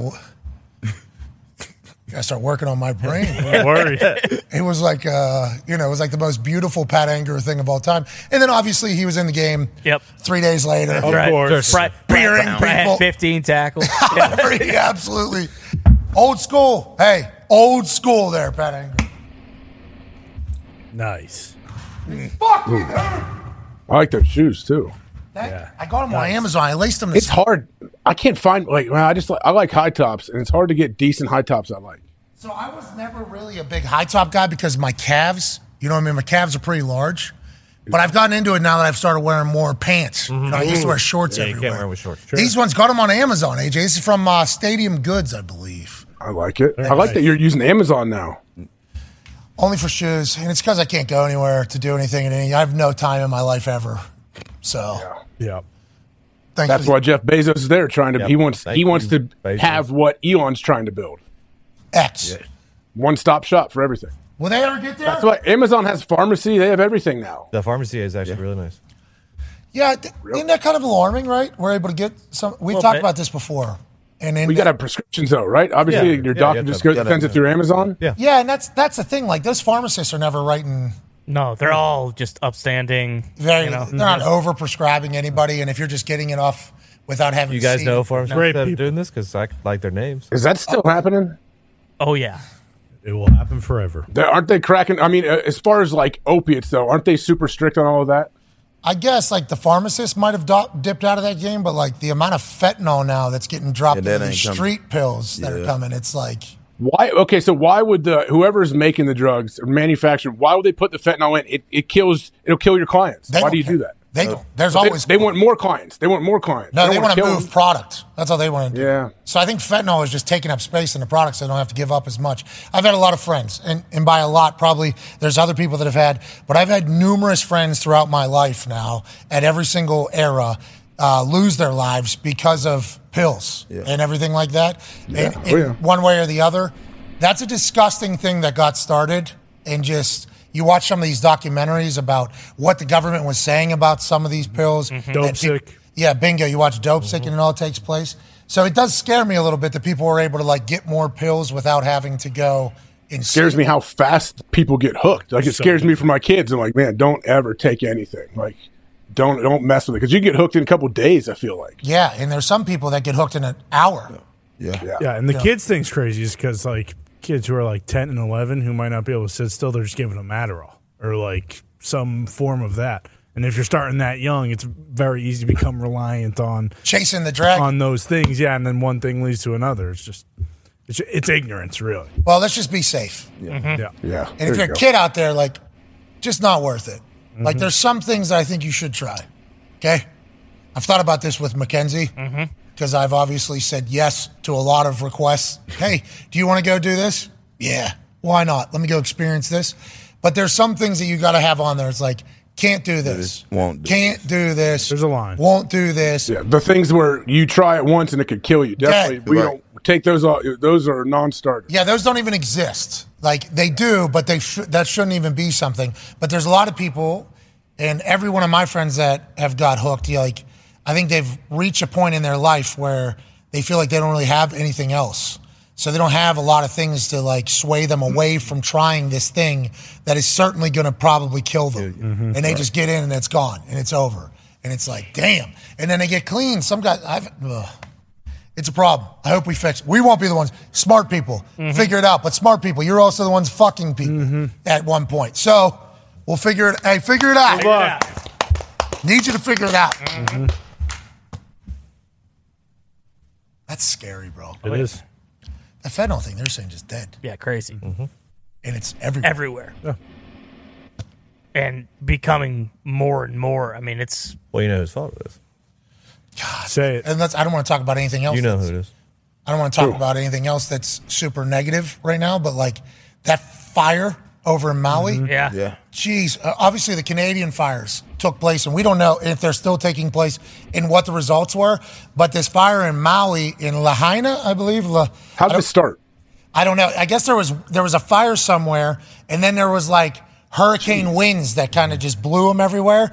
And look at the town before and then the town afterwards. And obviously, a lot of places in Hawaii revolve around tourism and people visiting. I am very fortunate that I've gotten the opportunity to go to Hawaii a few different times. I've never been to this particular place, but that is like the coolest place I've ever been to ever. You land in Hawaii and it just feels different. And obviously there's a lot of history there and everything like that, but the locals are nice. The vibes are cool. Wow. And once you start learning about the importance of how that island and what it has done for the United States of America, you can't help but fall in love with the place. So whenever you hear news like this, it's just a damn shame because that is devastating what happened there. And being able to build that back up after COVID, right? COVID shut down the island for like 2-3, all the islands for like 2 years. because my wife and I were planning on getting married there, flying all of our friends over there. Then obviously COVID comes, can't do it. So then they think they're going to open the island up again. Oh, we're going to do it again. But no, it was like 2 years, no money coming to the island pretty much. Now, I know they have businesses and everything like that, but tourism, huge. So for something like that to happen to that town is devastating. And we'd like to let all the Ooses know we are so sorry that happened. There's a fund being promoted right now, I think by Kirk Herbstreit, who's obviously been to this place a lot of times, and numerous others. If you'd like to help Hawaii, certainly go ahead and do that. We will. But these fires are starting to scare the shit out of me more and more every single day because they just don't stop. No. That's where I went when I went to Maui. It was the most beautiful place I've ever been in my entire life. Ooh. It was amazing. I thought it was Why is it happening? I don't know. That's what I thought. I thought volcano erupted. Oh, yeah. But I don't think that was it. No. I don't think it was a volcano. It was just fire. So it's a fire that started and the winds were crazy and carried it all over the place. They were going torched the place. They were already very, very dry, so it was just terrible conditions. Yeah, perfect storm. Jesus. Oh, fuck. Oh, thought that was back him. rim today. Son of a bitch. You guys watch the Johnny Manziel doc? Oh, Yeah. yeah. I'm going to. I haven't yet. I hear it's great. Oh, what? Yeah, it's he good. said he never watched film, AJ. I did see that clip when he said 0, I guess. Enough. So he wasn't even trying to fake it, I guess, huh? No. I don't want to watch it. He must have been throwing games. I don't know if you're missing much. I don't want to watch it. I've seen the clips. You We know, played him back. I know, he was easy to pick. The first half hour. Obviously, he wasn't watching no Back goddamn against film. it. We knew that when we was going into the game. Well, we going to get 2 of these motherfuckers today. you got one on Johnny Manziel? Oh, yeah. How easy? It was so easy. And I think a lot of people. Hating him, too. Ball late. So, like, I think a lot of people, like, I'm a Johnny Manziel fan just because of the story was happening at an age in which I'm like, this dude's wild. Like, this guy's crazy. And kind of reliving it, I think a lot of people through the documentary are enjoying doing that. But you get given some abilities that people dream of, and you treat it the way you treat it and the way it gets portrayed in this documentary. I think there's going to be some people that are going to be like, who cares? This guy squandered the opportunity of a lifetime because he couldn't get together. I think it's a good story for younger athletes to watch and learn about what's possible and what could take place. Sure. But I don't know if I want to watch the doc just because of some of the things that have come out of it. But I'm happy. He seems to be happy. Oh, geez, back. There you go. I mean, already up 20-0. Yeah, had to do what you had to do. Dance on his face, too. Give me one of these things. Great play there. Pack a little bit of money. Yeah, all right. Got to do that. Was the Manziel thing. Oh, yeah. It's just like, I'm kind of torn on whether or not I should watch it because I enjoy the thought of him being all the way back, like, and happy and on the other side. He is, though. He can still have all that in his past and be back. It should make you feel even better. Like, wow, look where he has come from. Yeah, but I guess, like, in the documentary, it's not. If you watch it, you might not necessarily think that. Oh. No. They don't talk about the shot bar? Well, he's having a beer, I guess, at the end. A lot of people are like, Wait, we never asked him. Did he say, was he ever sober, or did he ever talk about that? No, but he talks about in the documentary how, like, he had substance abuse issues and drinking issues and stuff like that. And that's, like, fine. You don't need to go completely sober. But, like, the doc opens with him and, like, his boys in Scottsdale clearly, like, you know, drinking and, like, smoking and stuff like that. And it closes that way. So it's like, I don't know. I got the impression it's like you're saying all this shit, but like it's very evident, or at least I thought, like this dude hasn't changed at all. He has to feel bad, right? Is what I definitely did not feel bad. All right, for I probably it won't watch that either, Pat. You know what I mean? Like, I'll probably wait. I'll wait. Some of the stories from it, like you know, and like again, I mean, all being either in college or like kind of around that time and remembering all that kind of stuff. Like, that was cool. But, yeah, like, as a person and everything like that, I wouldn't say I came out of it being like, man, I really feel bad for Johnny Manziel. But now he's on the other side of it, and I'm happy that he's doing great. Like, I didn't feel like that at all after. Go ahead, Foxy. He went to rehab once. It went well, and then he went again, and he escaped. So he just said, fuck this, you know? Yeah, first half like, hour. Reliving the highlights really was the coolest part. Okay. He made A&M absolutely appointment TV. Like you were watching when A&M played when it was awesome. And they said in the documentary, it shows first high school football play, 80-yard touchdown. Gets called back for a holding. Second play in high school, 90-yard touchdown. So literally, like, as soon as he got onto a football field, success. Yeah, and it was the same play too. Like they talk about and they show the film of it after they call the same Manziel run basically right up the middle, and he looks to the sideline thinking that it was like a screw up. Nope, run the same play, 90 yards. It was unbelievable. The highlights are awesome. That's why I say the first half hour. See, I'm a fan of Johnny Manziel. Yeah. So that's why I'm thinking about not watching it. You know what I mean? Because yeah, me too. Yeah, that's because I saw a lot of people on the internet. I mean, I'm sure there's a lot of people that loved it. I was going to say, I don't know if I'm in the minority or you're not majority. the only one though. Yeah, you're not the only. There's a lot of people that are tweeting about how they feel like the people around Johnny Manziel are doing Johnny Manziel a disservice. Bingo. And how there's a lot of things that happened around the decisions that he was making, and now it's still being promoted pretty much. Yeah. It's almost like a ticking time bomb is how some people were taking it. I don't know if they're grandstanding. I didn't watch it. I like Johnny Manziel, so I'm just going to continue to like Johnny Manziel and just keep it moving. He does hammer home how much regret he lives with, but he's still at the end of it kind of just seems like, fuck it. It is what it is. I'm going to keep it moving. Yeah. All right, so I saw the clips. Sounds like he was living. Mm-hmm. Just living. Just living. He was. In the NFL, he didn't watch any film. That came out, obviously, and I appreciate the fact that he owned that, but I'm sure some of his teammates were like, yeah, what the hell? So I just don't want to watch. That was one of Skip's famous ones, right? Didn't he say he's going to go down as one of the best? Yeah. Skip, right. hey, Skip's getting a lineup together, I guess. Yeah. Rachel Nichols, Richard Sherman, Lil Wayne. And they're just going to continue to rotate through? I think it's going to feel like First Take a little bit, but like the Skip Bayless show almost. Lil Wayne's every Friday. I do think it's those three for most days. They said panelist, right? Yeah. So I saw a co-host thing. I wasn't sure. Yeah, I don't know. Yeah. Is someone in the middle? Is there going to be someone in the middle between the two that face off? So there wasn't at the end there. Remember the lady? What was her name? Oh, Jenny. Was it Jenny? Jenny Taft. Jenny Taft. Yeah. Was she? She was there for a long time. Yeah. They had a couple. Someone else was on. They were not too. when COVID started. Other room. Remember? Yeah. They have I their do remember that. isolated shot, and Shannon and Skip were at a table all by themselves. They continued to do that after. Well, what does it look like now? They said panelists. Is Skip Bayless going to be sitting there with people around the table?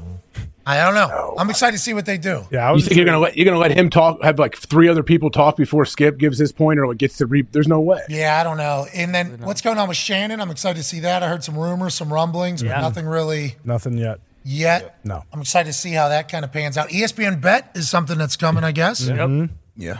Congrats to ESPN. That'll be fun. Congrats to Dave Portnoy as well. I guess the deal that he was able to do will go down as a master class on getting paid for a business. And he seems to be at a good spot getting that company all the way back. Everybody's happy. ESPN probably happy they've got a sportsbook deal done. Seems like all parties win here, but we know nothing. I've gotten a lot of people that have asked me, hey, what do you know about blah, blah, blah? No idea. I have no idea. Now, a sportsbook partner for ESPN was certainly chatted about in my negotiations. Hey, I understand what is happening in the world right now, and that's a pretty big bucket in sports media right now.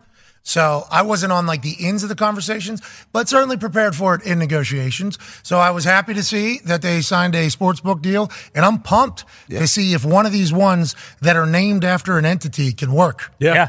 You know what I mean? Fox Bet did not work. No. Terrible. Very bad. I didn't know there was one. Bingo. Exactly. Bingo. Barstool Sportsbook, it did not work nationally. Nope. It was the market share was not there. It did not work. There's a lot of money and focus going into this sports gambling because a lot of people view it as $1 trillion business. That did not work. There's been others that have been named after something that did not work. Will ESPN Bet be the one that works because they have so many games and dominate so much of the conversation, have so much real estate all over the place? We shall see. The tech's going to have to be good. Bingo. So that's the only thing that we, as people that that's one of the biggest things, right? It's the only thing that matters. Yeah. The interface has to be easy and has to be. You're going to pull away simple. from someone else. It needs to be better than someone else's. Yeah, because people in a lot of states, 20, whatever it is, have their place where they're gambling. and they probably enjoy it. The reason why they enjoy it is because for them it's easy to use, the odds are good, and payouts are quick. Now, regulations, the payouts are going to be quick, but the tech is the only thing that's going to matter. Like whenever this thing debuts, whenever it is going to have to be good. Because if it crashes or it doesn't have the same bets or capabilities of other places, all you're going to hear is people bitch about what it doesn't have. And that's going to be a tough hurdle to get in there. But I would assume everybody at ESPN and at Penn know that. Yes. And then whenever it rolls out, it'll be ready to go. You would think that would be something. Do these sports books and these apps, do they give big incentives to the whales to try to get them to come over to their platform and gamble with them?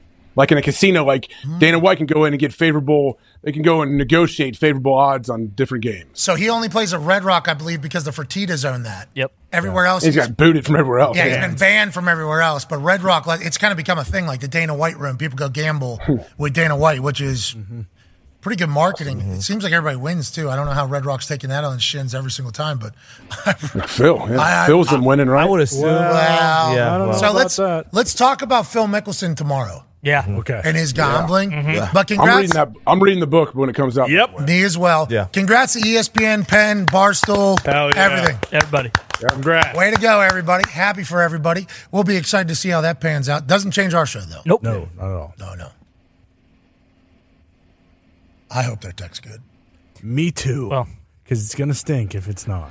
Because hopefully, get some coders in there, right? Lock in and write that code. Yeah, because I don't know what the Barstool Sportsbook is like right now. Yeah, not sure. Because we were FanDuel for so long, and FanDuel's tech is very good. Yes. So, FanDuel's tech is solid, so we're with FanDuel.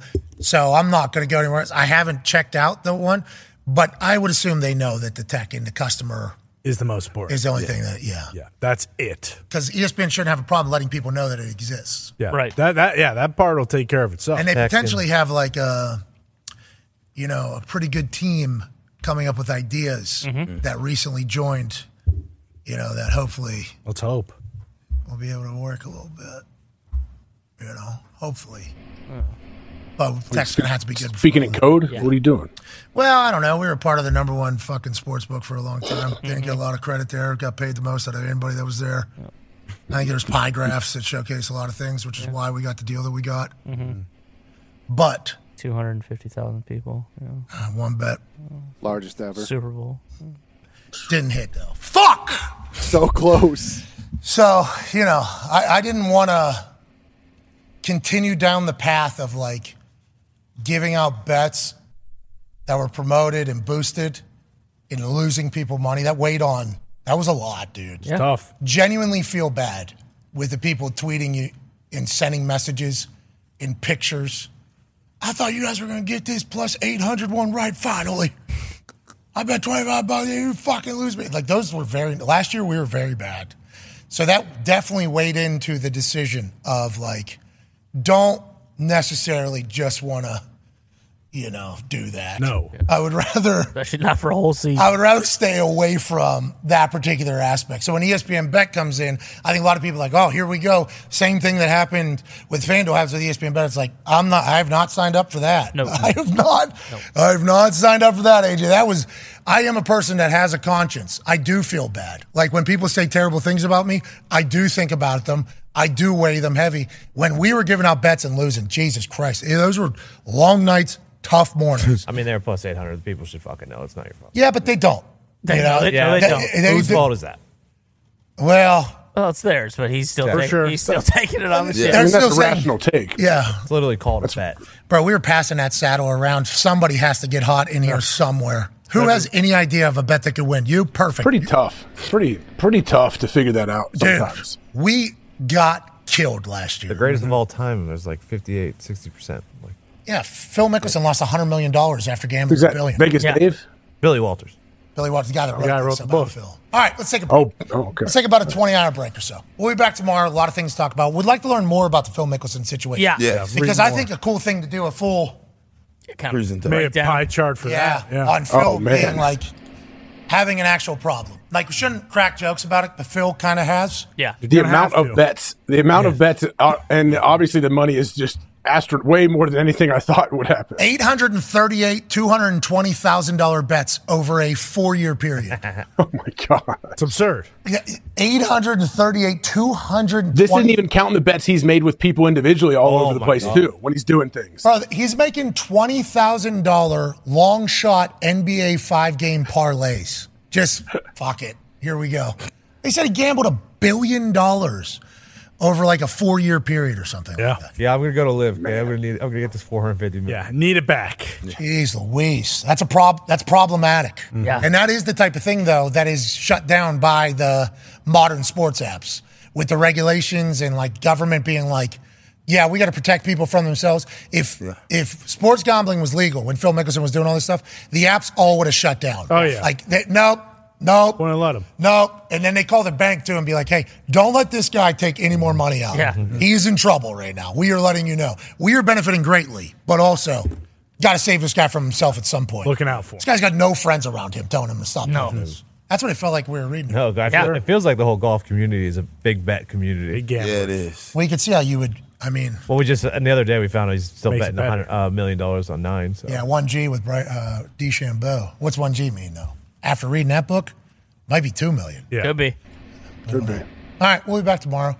I'm sure it'll be a great show tomorrow. Yeah. Hell yeah. Feel good Nice Friday. Feel good Friday. Feel into a good. great Games to weekend. react to. Hell yeah. We got 2 games tonight. 2 games tonight. Hammer Done. is in 15 minutes. Are you picking the games for tonight? Yeah. Okay. We will watch there, see what we're winning on. Remember, they're 0 for 1. Yes. Yeah, Hammer Down Boys are 0 for 1 on NFL preseason games. But tonight they're about to go 2-0 to be above 500. We're going to be winning bets, watching games, reacting to them tomorrow. Join us, will you? We hope you will. Be a friend, tell a friend something nice. It might change their life. Goodbye.